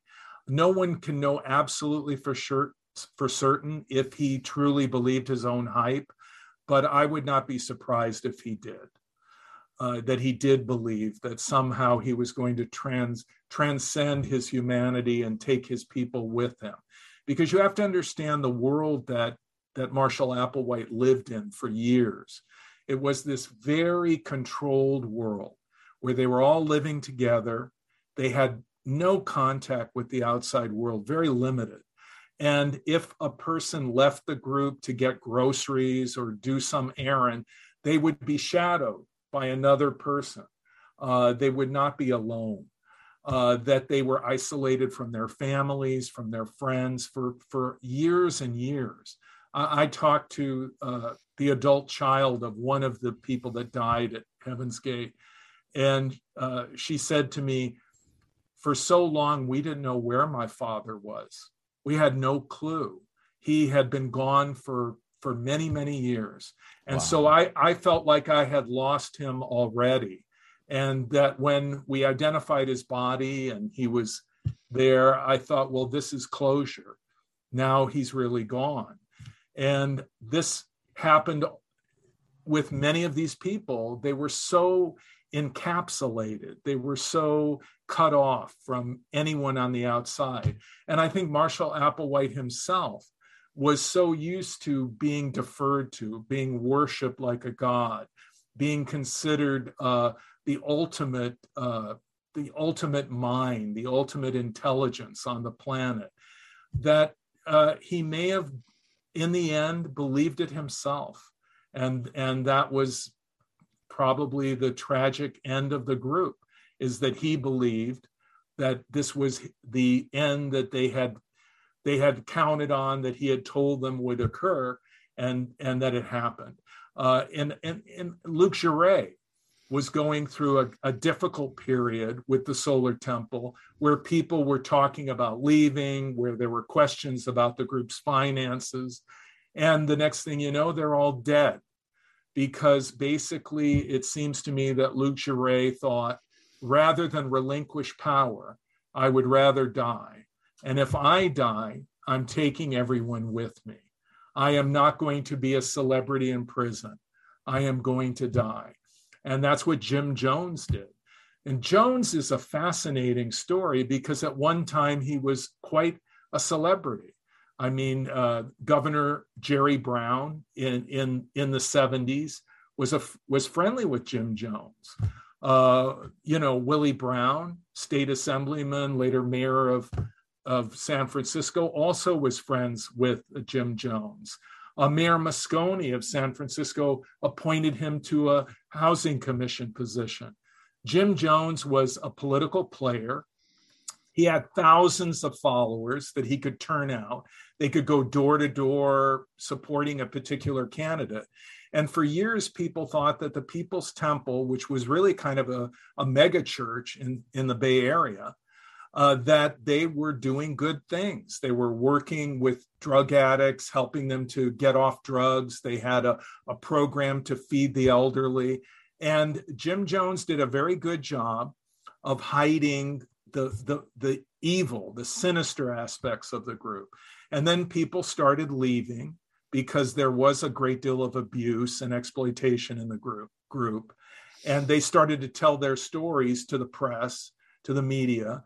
And that's when Jim Jones decided to take his most devoted followers, and he then went to Guyana. They created what became known as Jonestown, this farming community. And there he completely controlled everything, all communication with the outside world, everything. He had his own security force. When Congressman Leo J. Ryan came down there, with Jim Jones' blessings, he was there to basically address concerns of people in his district in California about the people that were family members, grandkids, nieces, nephews that were in Jonestown. And people then approached Leo J. Ryan and said, help us to get out of here. There are terrible things going on here, and we want to get out. Will you take us out when you leave? And so Ryan took some of them, and then Jones decided that he would not let them leave, and that he sent his security force, and they murdered many people, including Leo J. Ryan. And Jackie Speer, who later became a congresswoman from that same district, was on the staff of Leo J. Ryan, and she almost died. She was shot multiple times and almost bled out at the place where the plane was that was to take them out.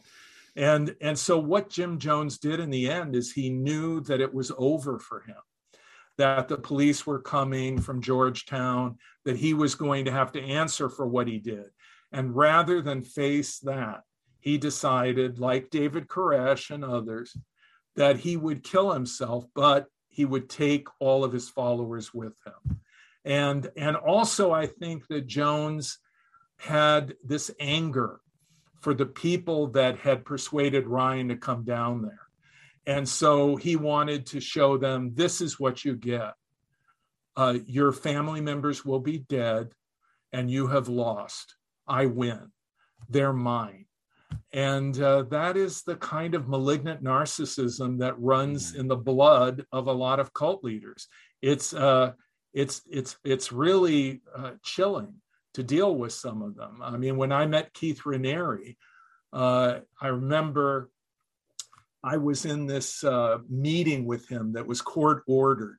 It was a settlement discussion, that was a mediation ordered by the federal judge. I had to attend. He had to attend. Nancy Salzman was with him. Oh, wow. She was sitting opposite at a table with me. And Raniere, all these lawyers were there. And we were supposed to discuss possible settlement. And I would propose something, and Raniere would look at me and he would say, "You don't understand." And I would say, "What?" And he would say, "You don't understand." And then he would start going into his philosophy that was known as rational inquiry, almost as if he was trying to indoctrinate me, and that I should be a true believer and confess that I had been wrong to criticize him or publish material online about him. And I looked at him, I just thought it was incredible that he was doing this. And I looked at him and I said, "Look, Keith, I don't care about your philosophy. I don't care what you believe. I'm here because you're suing me. And I'm here because a federal judge ordered me to sit at a table with you to try and work something out." And I could see his lawyers going, yeah, that's why we're here. And he kept going. Kept going on. And I can tell you now that it was like, here was this guy who was used to everyone always saying, "Yes, Keith, yes, you're right, Vanguard, you're always right." And now I was sitting there, not under his spell, just a regular person that had not gone through all that training and that breaking and that changing and all of the stuff that he put people through. I was just there with the security of the lawyers in the court. And I looked at him and said, "I'm not interested in your philosophy. I don't care what you believe. I'm here to settle the lawsuit." And he started to get visibly agitated. And Nancy Salzman was had this blank look, and she would say something, and then as soon as he would clear his throat, she would stop talking, because that's how controlling he was. And at one point he kept doing this over and over. We were in this room for, I don't know, a couple hours. And finally I looked at him and I said, "Keith, here's what I think. I think you're a cult leader. I think you hurt people and you are a bad man. But we're in a lawsuit. So that's what I'm here for, is to settle that lawsuit. But as far as I'm concerned, I have said nothing critical of your group or you that was not true." And he became really upset at that point. And you could tell This was someone who was never challenged. For years, no challenging. And he became very agitated. His face got red. He wasn't this calm, kind of all-knowing guru. His Yoda pose was gone. It was just old Keith Raniere. And from there, he went into a deposition. I remember my lawyer, Peter Skolnick, coming up to me and saying, well, the one good thing about mediation is now he's kind of upset and he's more agitated. And when I question him in the deposition, it will be to our advantage. Right. And so rattled him. It rattled him. And what rattled him is what rattles all cult leaders. And I'll tell you, it's the magic word. The magic word is no. No, I'm not going to go along with you. No, I'm not going to be branded. No, I'm not going to have sex with you. No, you can't have my money. No, I don't believe you. You say no. And the only acceptable answer to them is yes. What do you want? You want my money? Here's my money. You want me to do free labor for you? I'll do it. I'll work myself to the bone. They cannot handle the word no. Mm. And I've sat with hundreds of cult members over the years, talking with them about their involvement in a group. And I'll say to them, have you ever said no? What happened when you said no?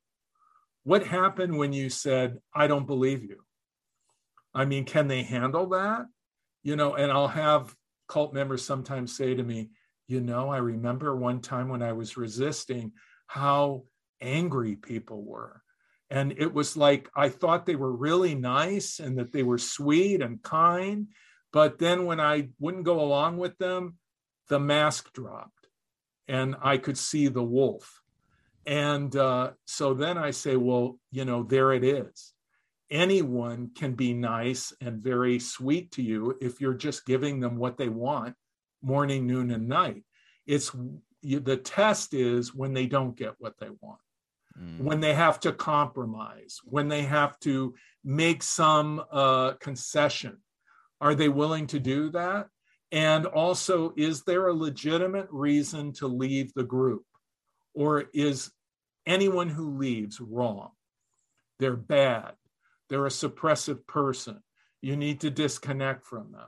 What kind of a group does not allow people to leave? I mean, a typical church will say, oh, you're going? Okay. All the best for you. Hope your family does well. If you want to, come back and see us sometime. But in a destructive cult, there is no legitimate reason to leave. And the leader sees it as betrayal, and the group sees it as betrayal. And people who leave are vilified and, made to seem like they're terrible. Marshall Applewhite would say they were Luciferians. There's some kind of negative connotation that dispenses with the existence of people who challenge the authority of the group or leave the group. The Luciferians, that was also a part of, was that also a part of NXIVM where he would talk about that? Yeah. The irony of Keith Raniere, the guy never came up with anything new. He was a copyist. I mean, here he's suing people for trade secret violation and everything is copied from other sources. He was a true con man. Oh, totally. And there are people that it's sad. I mean, the saddest victim of Keith Raniere, in my opinion, amongst the women that were hurt. I mean, there were a number of women that were brutally hurt. I mean, he raped children. He raped children as young as 12 years old. He raped a girl in Albany that was 12, who came forward at one point. But Lauren Salzman, who, in my opinion, deserved the sentence that she got, which was time served. She did not have to go to prison. She was brought into this group when she was a very young woman. I think she was still a teenager when she met Keith Raniere for the first time. And he totally dominated her, exploited her, lied to her, just treated her horribly. And when she testified in court against him, it was a very, very sad thing. I mean, she cried, she wept. It was, I think, necessary for her to go through that recognition and that process. And no doubt she hurt other people as his instrument that he used to manipulate others. But I think the fact that she was brought in as almost a child by her mother, who, in my opinion, got off easy. Nancy Salzman, in my opinion, got off easy. She is only going to serve 3 years in prison. Clara Bronfman is going to serve almost 7 years. And I think Nancy Salzman should serve more time than Clara Bronfman. And Allison Mack, the actress, whose career is destroyed, who lost a great deal of money, who is going to have to live with this for the rest of her life. She's going to prison, I think, for about 3 years. So Lauren Salzman is an example of someone who was brought in by a parent into a destructive cult and suffered, and initially had no choice. I mean, there are so many people, young people that I meet, that I've worked with, that I've helped, that they were in a cult because they were born into it. They were in a cult because they were brought into it as a child, and they had no choice, and they were consumed by the group. They knew nothing else. This was their reality. The actor River Phoenix grew up. Oh my God, that's one of the most sick stories. Yeah, he grew up, and the Phoenix family, Joaquin Phoenix, River Phoenix, they were in this group called the Children of God. And in case your audience doesn't know, this is one of the most horrible cults in the history of the world. I mean, Moses David Berg was a pedophile. He raped his daughter. He raped his granddaughter. He raped children. And he encouraged his followers to sexually exploit children. And when River Phoenix did an interview with Rolling Stone at one point, he said, "I lost my virginity when I was 4. And so this was a group that traumatized children, that sexually abused children. There was one boy that grew up as the stepchild of Moses David Berg, Ricky Ramirez, and he was relentlessly exploited sexually as a child. And his abuser, this woman, continued with the group, and Ricky Ramirez ultimately went after her, murdered her, and then killed himself. And before he did a video in which he explained why he did what he did and what his life was like. It was just horrible. And I've talked to so many former children of God, and they will tell me, I never had a choice. I was brought into this group as a child. I didn't know what to think. They told me what to think. And I believed them. Why wouldn't I? It was my mother, my father, my family. And I grew up with this as my reality. And because many times we think that what we see in a group is crazy. And how can they submit themselves to that insanity? And what we don't understand is that what we call crazy, they call normal. And what we call normal, they call crazy. And so this insanity within the bubble becomes an alternate reality. And people are living it daily, and it's being reinforced. And so I would talk to former children of God, and they would call me on the phone many, many times and say to me, "Rick, I want to talk to you about what happened to me." And they would start telling me about their life. And then they would say, "You know, I hate my father, but I love him, but I hate him." And they would say, "I'm so conflicted because I know that he was brainwashed, but if it wasn't for him being a member of the group, I would not have been raped when I was a child. And so I'm mad, and I don't know, should I be mad at my father? Should I hate my father? Should I love my father?" And in many situations, the parent will eventually leave the group, and then have to deal with what they did to their children and their family. It's a mess, to say the least. And I will say to these adult children from Children of God, look, I'm not a mental health professional, and I'm not equipped to counsel you. And maybe you should see a psychologist, you should see a psychiatrist, someone who can help you. And they'll say to me, you know what? When I talk to people, they don't believe me. They don't believe or understand what happened to me. And the reason I called you is because at least you know that I'm not just making this stuff up, that this is real. This is what happened to me. This is how I lived my life for years. And it was a horrible, traumatic childhood. And so a lot of times, I look at Joaquin Phoenix, who is one of the greatest actors in the world. And I wonder to myself, how did it affect him? What did he live through? Because the whole Phoenix family was in the Children of God for a period of time. And after they came out, they never really, in my opinion, sorted it out, which is another whole issue, is what do you do after you leave a cult? Okay, you leave. And a lot of people who leave, they leave thinking that they did something wrong. They leave thinking, I betrayed God. I betrayed the group. I became counter-revolutionary.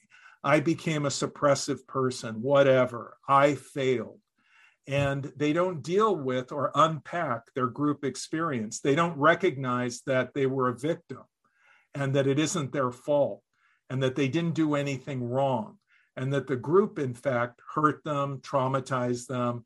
And so what people need to do when they leave these groups is a lot of reading, because there's an enormous amount of literature that you can read.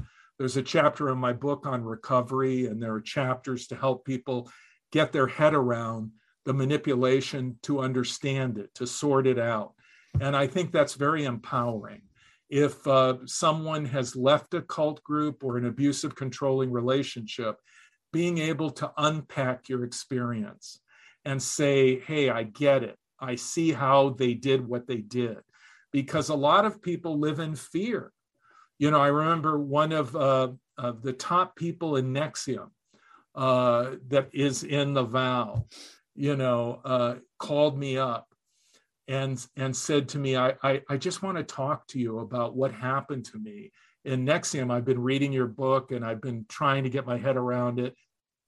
And he said, because, I was in another cult before NXIVM, and then I was in NXIVM. And I'm feeling like I'm like a cult hopper. I'm going from one cult to another, and I want to stop. I'm middle-aged and I want to move on. I don't want to be in any more cults. I can't afford it. I don't want to deal with it. And he said, and when I was in the group, they said that you were like Satan. You're like the devil. And when I recognized that Keith Raniere was really the devil, I thought, maybe you're not that bad. So help me. And so I worked with this guy over a period of months. I met with him during the vow. We met on occasion, and I talked with him.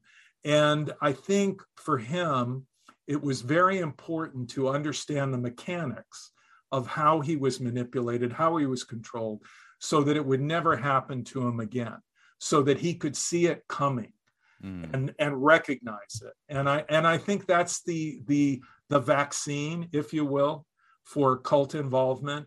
If you want to protect yourself from an abusive, controlling relationship or a destructive cult, understanding who and what they are and how they trick people, how an abusive partner, you go through the honeymoon period, the partner gaslights you, they play with your head. Understanding how that works is the best preventative vaccine that you can receive. Yeah, to be able to sort of reverse engineer how you got here. And a lot of them don't understand. It's not like you just sign up for this great, empowering mission, and then the next thing you know, it's sex trafficking. It's an inch. They take an inch, and next thing you know, you're 10 miles down the road in the wrong direction, which makes it hard to say no. Like you said no to Keith in that deposition. It's not like that. They've been gradually, incrementally going down this path. To say no now means to sever a limb, in a sense. Have you ever heard of QAnon? Oh yeah. I've had many calls and done and interviews about QAnon. It's a very interesting group, and it represents a phenomenon that we're now dealing with. Keep in mind, I go back to the 80s, so I can remember when cults did quaint things like recruit on college campuses, and that was really their most fertile recruitment area. Now with the internet and social media, Instagram, YouTube, PayPal, you can recruit, sustain, and get money out of the people that follow you online. You don't even have to meet them physically. So what we see in QAnon is exactly that. It's all of these people that are kind of wound up in a tunnel together online. They reinforce each other. They converse online. They follow each other online. And they are like a village online. And then you have Q, the anonymous leader who hasn't been seen, who hasn't been clearly identified, who can do a Q drop, and all of these people accept it. And it's a very frightening phenomenon, especially coupled with the people from QAnon that participated in the January 6th riot in Washington. I mean, that was very sobering. But there are all these people that can be influenced online. They're streaming with each other. They're listening to podcasts by the leader. They're sending money through online mechanisms like PayPal. And Facebook has had to deal with this. YouTube has had to deal with this.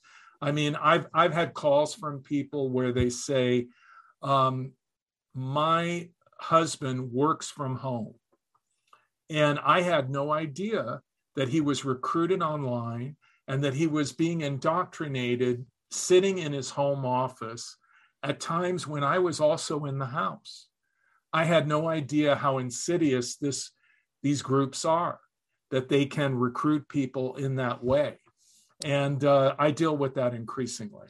It's interesting, your experience with dealing with these sinister cults, and us being in this politically charged time that we're in this country, and you deal with things like QAnon, when it's so much different because there's not one person reaping these benefits, directly manipulating people. With QAnon, there's no real, as you described some of these other cults, functional systems in place. It's sort of just like chaos wrapped around people who are, again, unlike NXIVM, they're not necessarily the brightest people. The most people that were in QAnon are misfits, if you will. They're missing some sort of purpose in life, or they're looking for some sort of meaning.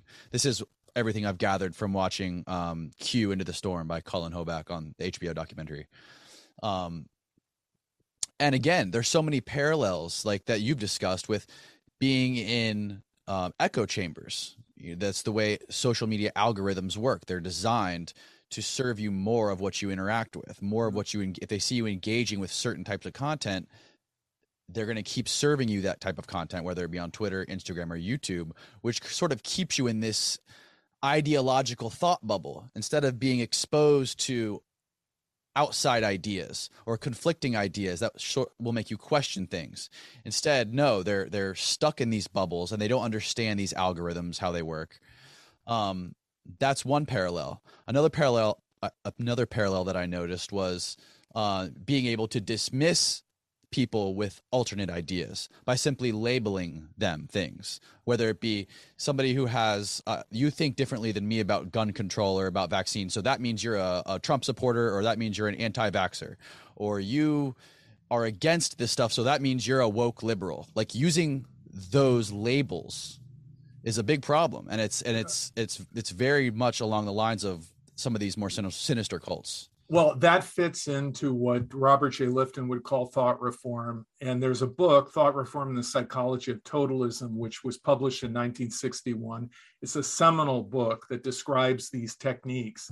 And my book incorporates, a lot of this information from Lifton, from Margaret Singer, from Robert Cialdini, who wrote the book Influence, Edgar Schein, who wrote Coercive Persuasion, and it's carefully footnoted in my book. But what you're talking about are thought-terminating cliches. That's how Lifton would describe dismissing someone by labeling them and then cutting off any kind of consideration of what they're saying. They are dispensed with. And that is what Lifton would call the dispensing of existence, another one of the 8 criteria of a thought reform program. And then what you see, interestingly, with QAnon is you see cognitive dissonance, which is you believe something, you see facts that or things occur that directly contradict what you believe, but then the organization, the people that you're listening to, spin it. They spin an explanation. And then the people around you in the organization reinforce that spin. And then you accept the spin and move on. So that is how people that are in QAnon, there are predictions that have failed over and over and over and over again. John F. Kennedy Jr. did not appear. None of the predictions that QAnon has made have really materialized. How do you deal with that failure or those repeated failures? Right. And the way to understand it is cognitive dissonance. Another thing about QAnon that is interesting, and I've seen this with a number of groups will target a particularly vulnerable population. So, for example, David Koresh, he targeted the Seventh-day Adventist Church because the Branch Davidian movement, which preceded Koresh by many decades and was originated by Victor Houteff and then later led by his widow and then by George Roden and then by Lois Roden, his widow. And eventually in the 80s, it would be taken over after Lois Roden's death by David Koresh. It was filled with former Seventh-day Adventists. Because that was a part of their belief system. They were vegetarians. They celebrated the Sabbath on Saturday. That the Branch Davidians were a splinter group of Seventh-day Adventism. So Koresh would send people to Seventh-day Adventist churches, targeting them because he felt that they were vulnerable, that they could be recruited. And actually, the Seventh-day Adventist Church had a very strong reaction to David Koresh and really took him on before anyone else did to protect their members, their parishioners. But in QAnon, what you see is Q preys upon people that are experiencing psychological and emotional distress. A number of the people that were arrested on January 6th had a history of mental illness. They had been diagnosed with depression, with bipolar, illness. In one way or another, they had a mental illness history or a problem, a psychological problem. So what I see is a disproportionate amount of people that are in QAnon that may have had paranoid delusions before they were involved with QAnon. Many of the families that I'll talk to that will call me, I will say, well, your family member who's in QAnon, have they never before embraced conspiracy theories? Have they never before had delusional thinking and episodes where they felt that there was a conspiracy that they had to expose, and so on and so on? And the family members will say, well, no, this is who they are.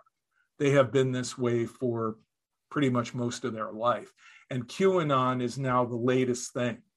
So in a sense, I see QAnon as preying upon vulnerable people who are, if you will, closer to the breaking point. And that's what you see with a number of cult groups, that they will find people that are vulnerable and they will prey upon them. That's what David Koresh did. That's what Keith Raniere did. He would find out, what is your weakness? What are you struggling with? And then he would use that as his entry point to get inside of you and then begin to co-opt your ability to think independently. So what I see with QAnon and with some of these conspiracy theory groups is they are able to network people who may have a history of mental illness, some type of personality disorder, may have bipolar, depression, mania, and they tap into those people as a particularly vulnerable audience and then pull them into the QAnon movement. And it's so fascinating just because it all came from the internet. It was all anonymous forums and stuff. Instead of people coming into a room in a seminar and signing up and wearing a sash, it was, it just goes to show what the world's turning into with technology and artificial intelligence and algorithms and stuff like that. It's scary. well, the internet is a two-edged sword. I mean, the internet really hurt Scientology. I mean, Scientology is built on secrets, and you have to pay to find out the secrets in increments. Right. They have operating thetan levels, operating thetan level 1, and then it goes up to 8. And then you go for superpowers or whatever. I think Tom Cruise is an OT7. John Travolta is an OT7. I think Jenna Elfman also is fairly high up. Right. If you were just getting into Scientology for day one and they tell you about Xenu, the intergalactic overlord, you're out of there. Yeah, you're out of there. I mean, there were reports that when Tom Cruise was first told about Xenu, which is this mythological being that L. Ron Hubbard, who was a science fiction writer, concocted as his base story that became the foundation of explaining the world. That Xenu was a galactic overlord over a galactic federation, and that he sent alien beings in spaceships to Tegiak, which is now known as Earth, millions of years ago, and that these beings were killed, they were annihilated, and that their spiritual residue is now on our planet, and it can attack you. It can latch onto you as a body thetan that will influence your mind, influence who you are. And Scientology is the only technology, according to L. Ron Hubbard, that can free you from the influence of body thetans and advance you up these operating thetan levels to greater and greater awareness at a greater and greater cost. I mean, it can cost hundreds of thousands of dollars just to get to clear. And then when you get to clear, you have to go to operating thetan level 1, then level 2. Then at 3, you're finally told about the incident. So a lot of times when you talk to a Scientologist and you talk about Xenu, they don't even know what you're talking about because they haven't reached OT3. So this is an example of a group that they say they're a religion, but imagine this. You go into a Catholic church and you walk by the sanctuary and you look at the head of the sanctuary and you see Jesus hanging on the cross. And you say to a priest, "Who is that?" And the priest looks at you and says, "I can't tell you. Shh. We can't talk about that. You're not ready to know that yet. You have a lot of confession ahead of you, a lot of catechism training and everything. And someday, maybe we can explain to you who that guy is." Now, see, that isn't the way mainstream religion works. I mean, you can argue against organized religion, but let's be honest. When you go into the Catholic Church, they tell you who Jesus is, and they give you their basic doctrine openly, freely. They discuss it with you. Same thing in Judaism, Islam, Buddhism. They're not keeping secrets from you, and they're not selling it to you. Right. They're not selling the revelation to you in bits and pieces. And so this is how L. Ron Hubbard constructed Scientology. And this is how many groups are. You don't really know what's behind the door, what's behind the curtain. You find out in gradual increments. And in that process, you are going deeper and deeper and becoming more and more enveloped by the group and the subculture of the group. And everything else is being shut out. And so by the time they reveal the secret, or they tell you something that's really would have been distressing to you in the beginning, you're so shut down, your critical thinking and your ability to evaluate what they're telling you. And you're so cocooned in the group that you accept it. Right. I mean, when Tom Cruise was told about Xenu, you would think that he would run for the hills and say, Xenu, come on. That's just nonsense. But he had been in this organization for many years. And at that point, he was enveloped by it, cocooned by it. And he had no accurate feedback from anyone else outside that could pierce that cocoon. And so he accepted it. That's what I would surmise, since he continued with Scientology and went to operating Thetan level 7 at least. You would think, I mean, one of the reasons that people like John Travolta and Tom Cruise don't come, at least have some sort of epiphany and wake up one day and say, okay, this is a crazy cult, is because they have that sort of collateral on them, or they have done those auditing sessions where Scientology could have enough dirt on them to where it's just like, okay, I won't say anything about it because it's not worth destroying my career. Well, I think that plays a part in it, but I don't think that is the gist of it, the core of it. I think that John Travolta and Tom Cruise feel that Scientology is what it claims to be, the ultimate science of the mind. That John Travolta feels that it has done a great deal of good for him, that it has positively affected his career. I'm sure Cruise thinks the same thing. And they are so handled by Scientology. I mean, there's so many people around them that are Scientologists, and their world is populated by those folks, that they're not really getting another perspective. And in Tom Cruise's case, what a mess. I mean, his first wife, Mimi Rogers, who introduced him to Scientology, later left. And that was divorce number 1. Then he marries Nicole Kidman. They seem to be very happy together, care deeply for each other, adopt children.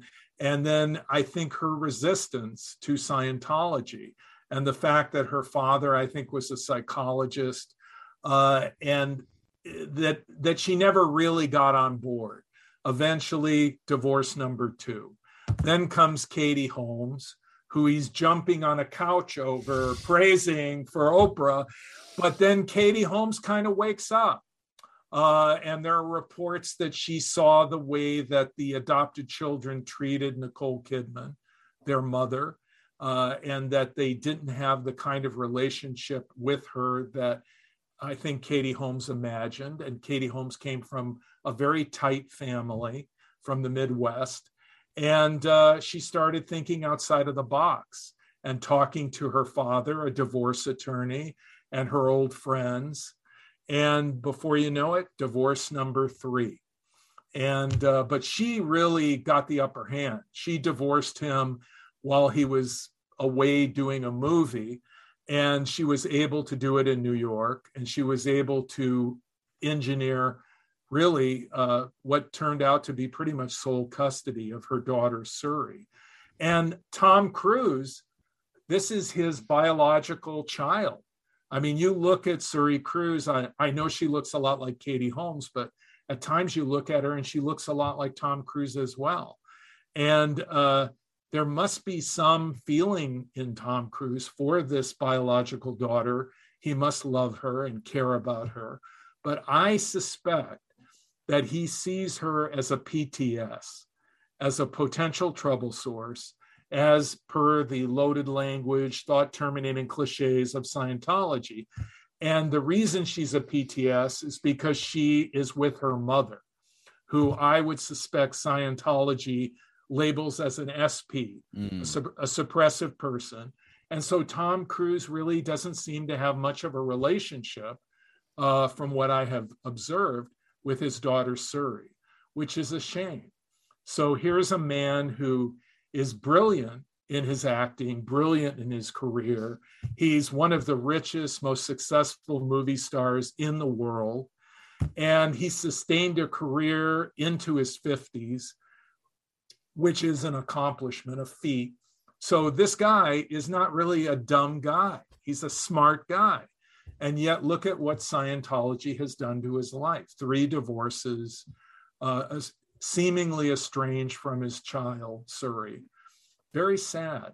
But I think that he is a total believer. He is all in. And in fact, I got into quite a bit of trouble with Scientology at one point. Tom Cruise was running around, I don't know if you remember, he was running around New York, Manhattan, opening up these detox clinics. And I helped to break the story that it was a front for Scientology, that it was connected to Scientology, and that what they were doing was a Scientology ritual called the Purification Rundown, which L. Ron Hubbard claimed could detox your body. And of course, it's ridiculous, because the theory that it operates on is that drugs, toxins in your body stay in your body indefinitely unless you do the Purification Rundown, which is scientifically absurd. Toxins, drugs are dispelled by the body. And that's what science knows.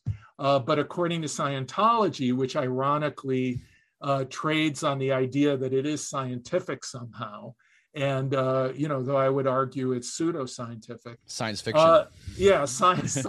Science fiction, or fiction science, however you want to describe it. But anyway, Tom Cruise was promoting these clinics, and I was having wives of firefighters, wives, family members of people that were first responders at Ground Zero, who were struggling with asbestos and toxins that they may have ingested, inhaled during their work at Ground Zero. And they were being used by these detox clinics as examples of what they could do. And eventually the New York Fire Department medical director pretty much denounced these clinics, but it was a process, and I was involved in the initial exposure of what was going on. And Tom Cruise was involved. And all of a sudden, I was the focus of what is called a noisy investigation, which is when Scientology sends out its PIs and they go to your neighborhood, they knock door to door, they go to people you know, and ask really crazy questions. Like, have you seen him with weapons in the middle of the night, walking around, lurking, maybe with a shotgun or a knife? And the person they're asking the question of was sitting there going, what does that mean? This person they do things like that? And the purpose of the investigation is to discredit you. And they want the people that they talk to call you and say, hey, somebody came by and they asked me questions about you, questions about your mental stability, questions about you being involved in violent crime. What do you have to say about that? Well, I had moved from Arizona to New Jersey. And at the time that this went on, I was living in Jersey City, which is right on the Hudson opposite Manhattan. And my old neighbors from the townhouse development that I lived in Phoenix, one of them called me up on the phone and said, Rick, I think Scientology is investigating you. Oh my God. I said, why? And they said, well, these investigators were going door to door in our development asking about you. And I remember that you told me a long time ago, because I was on the board, that this might happen and that I should be aware of it. And sure enough, it happened. What are you doing in New York that has caused them to do this? And I explained it to her and she was laughing, but it really wasn't funny. It was an example of how Scientology intimidates people. And that was what they were doing. And that was one of my last experiences with them, though a more recent experience happened in Washington, D.C. I was retained by a client who was involved in a relationship with a woman. They had a child. They were not married. The woman became involved in Scientology, and then she changed the visitation for my client, and he had very little access to his son. And so I was hired to testify in hearings regarding the influence of Scientology and the fact that this was a negative influence for the son, and that it would explain in part why the father, who might have been labeled a PTS or an SP, was not being allowed to see his son. And in fact, he had not seen his son for 2 years. And so I was scheduled to testify in a court in DC, and I was in the courthouse. And I said to the lawyer I was working with, I said, you know what? I would not be surprised if Kendrick Moxon, the lead counsel for the Church of Scientology, did not parachute in on this hearing and give us some grief. And he said, oh, come on, Rick, you're being paranoid. And I said, really? And within minutes, the door of the court opened and in comes Kendrick Moxon. You talk about short. I'm a short guy, but he's shorter than me.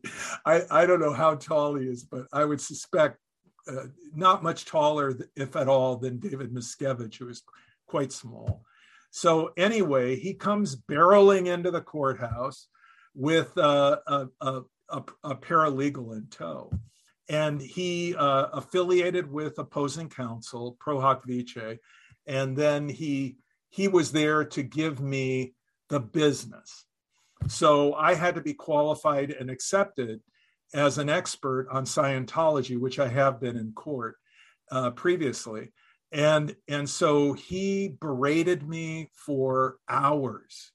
I mean, until the court shut down. And the judge was like eye rolling and going, when is this going to be over? And he's like screaming at me and carrying on. And also that I would not be qualified as an expert on Scientology. Subsequently, I was qualified and accepted by the judge, and I would have testified if we had gone into a court proceeding. But Scientology decided suddenly, or I should say, my client's former girlfriend, mother of his son, decided suddenly that she would give him whatever he wanted in visitation and everything. Why do you think she did that? Wow. When the lawyer called me that I worked with, he said to me, Rick, you're not going to have to testify. And we have had a settlement. I said, oh, wow. And he said, no doubt, the reason that they settled was they didn't want you to testify in court. Having been qualified, you would then testify, become a matter of record, and they just didn't want you to be an expert on Scientology in a court proceeding. And later, I would put on my CV, which is online, I would put online that I was qualified and accepted as an expert in Washington, D.C. Next thing I know, I get this email from Kendrick Moxon. saying, you were not qualified in Washington, D.C. You are a liar. You were not qualified. Take that off your CV. And I thought, what is he talking about? So I knew I had been qualified and accepted. So I then called the law firm that I had worked with, and they told me that after the settlement, that Kendrick Moxon filed a motion with the court to vacate me being qualified and accepted. Now, that doesn't mean I wasn't qualified and accepted. That means it's just vacated. And the judge granted the motion. Oh, really? Yeah, because he did not want to go through a whole scene with Scientology. It's not a negative for me as an expert witness. It's kind of like you go back to zero in that venue. I mean, you have not been qualified or accepted, but you have not been rejected as an expert. And so what Moxon wanted was to erase his failure to keep me from being qualified and accepted as an expert. And I just, when he was cross-examining me in voir dire, I could not believe how intense it was. He was just very, very angry. And I had once been involved in a court proceeding with Moxon before, and he was at a hearing, and I was there, and I had found out that his daughter had died tragically. She was a Sea Org member, which is a full-timer in Scientology, which Moxon himself essentially is. He doesn't live in Scientology housing, but his whole life is Scientology. As a lawyer, as I think he's an operating Thetan level 8. So he's gone all the way to OTA. So I remember his daughter had died in a tragic accident in Hemet. She had been electrocuted to death. And I think that there may have been something that could have been litigated about the way in which the facility was managed, that she would have been electrocuted. But needless to say, Moxon would never sue Scientology, and no one sued Scientology, and his daughter died. And he was in court shortly thereafter, and I saw him in court. And I went up to him and I said, Kendrick, I'm very sorry for your loss. And he looked at me like with these blank shark eyes, is what I would call them. And there was no emotion, there was no grief. It was just blank. And I thought to myself, wow, he's really gone. And that's what I thought at the time. But that's how people are when they're so intensely indoctrinated in a destructive authoritarian group, or what has often been called a cult. Their emotions can be so shut down. Their responses to family, to old friends, they're not in touch with their feelings. And they've been diverted through the indoctrination and the machinations of the group, which is, it's almost like they take away your humanity. Yeah, it's very strange. And it's especially me, I grew up in Clearwater, Florida. So I'm surrounded by all of this stuff, and you know, all of the big Scientologists around here are all multi-millionaires with these crazy big mansions and driving Rolls Royces around here. It's wild. It's really wild. Well, Rick, I really appreciate your time. I want to respect your time. We've just gone 2.5 hours. Tell everyone listening and watching where they can find your book and learn more about what you're doing. Well, the name of my book title is Cults Inside Out: How People Get In and Can Get Out. It's for sale in Audible, paperback, and can be downloaded through Kindle at Amazon.com. They also can find an enormous amount of information at the website culteducation.com. Culteducation.com is a database that I launched in 1996. and it is constantly under construction. There you will find probably the largest repository of documents and information online about NXIVM. There's a huge archive about Scientology. There are hundreds and hundreds of groups and thousands and thousands of documents, all very carefully organized in an archival database structure. And that's free to anyone that would go online to culteducation.com. There's also a Facebook page for the Cult Education Institute, and people can also find me on Twitter. Rick Alan Ross, not to be confused with the rapper Rick Ross. That's so funny. My wife saw on our calendar that I had a podcast with Rick Ross. She's like, "What? You didn't tell me that?" I'm like, "Different Rick Ross, honey. Cool it." Well, at one time, I owned the domain name rickross.com. Oh, no way. And I found so many people were coming to that domain address because they were fans of the rapper that I decided to liquidate that domain name. And Rick Ross, the rapper, at one point made an offer for it. Oh, yeah? He lowballed me. Really? So I ended up selling it to someone How much else. did you sell it for? Did you mind telling me? Well, not a lot, but more than the $10,000 he offered. You would think you would be able to get at least 6 figures for that. Well, I did, and I wish that were true. I did not, but I had to unload it because the rapper, being so famous and being such a celebrity, everybody there was so much traffic and email and everything over, hey, listen to my mixtape and yo, how you doing and everything.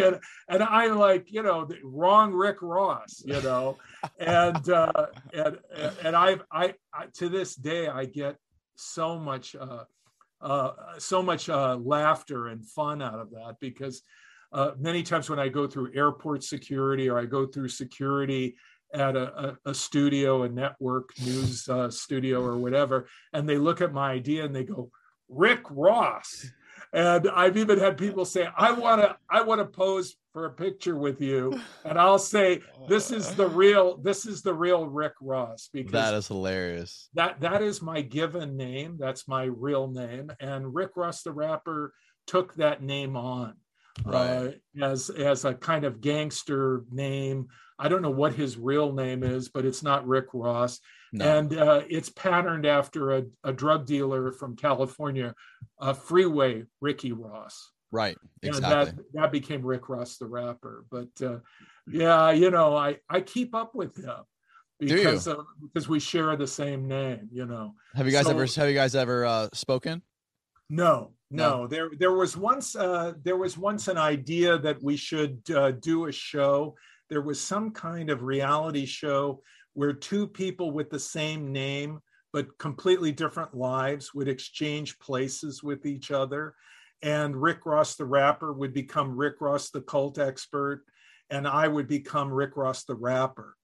That's a great idea for a show. And we would do it for like a week, and it was bounced off of me, but it never came to fruition.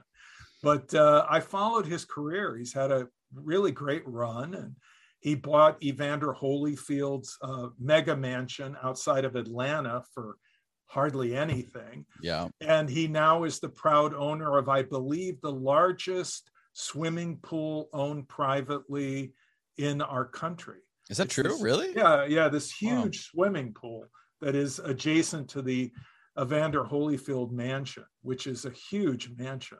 Have you ever been to Wingstop? No, I haven't. Wingstop is kind of like it's kind of like a more of a fast food version of Hooters, but it's basically all they sell is wings, and it's he's the biggest owner of the Wingstop franchise. So you should go to. I bet you if you went to a Wingstop, they'd give you food for free, or they'd give you a discount. Hey, if I could get some free food, I might do. Cool. Well, I appreciate your time, Rick. It means a lot, and I'll include all your links in the show notes below. All right. Well, thank you, Daniel. It's been a pleasure.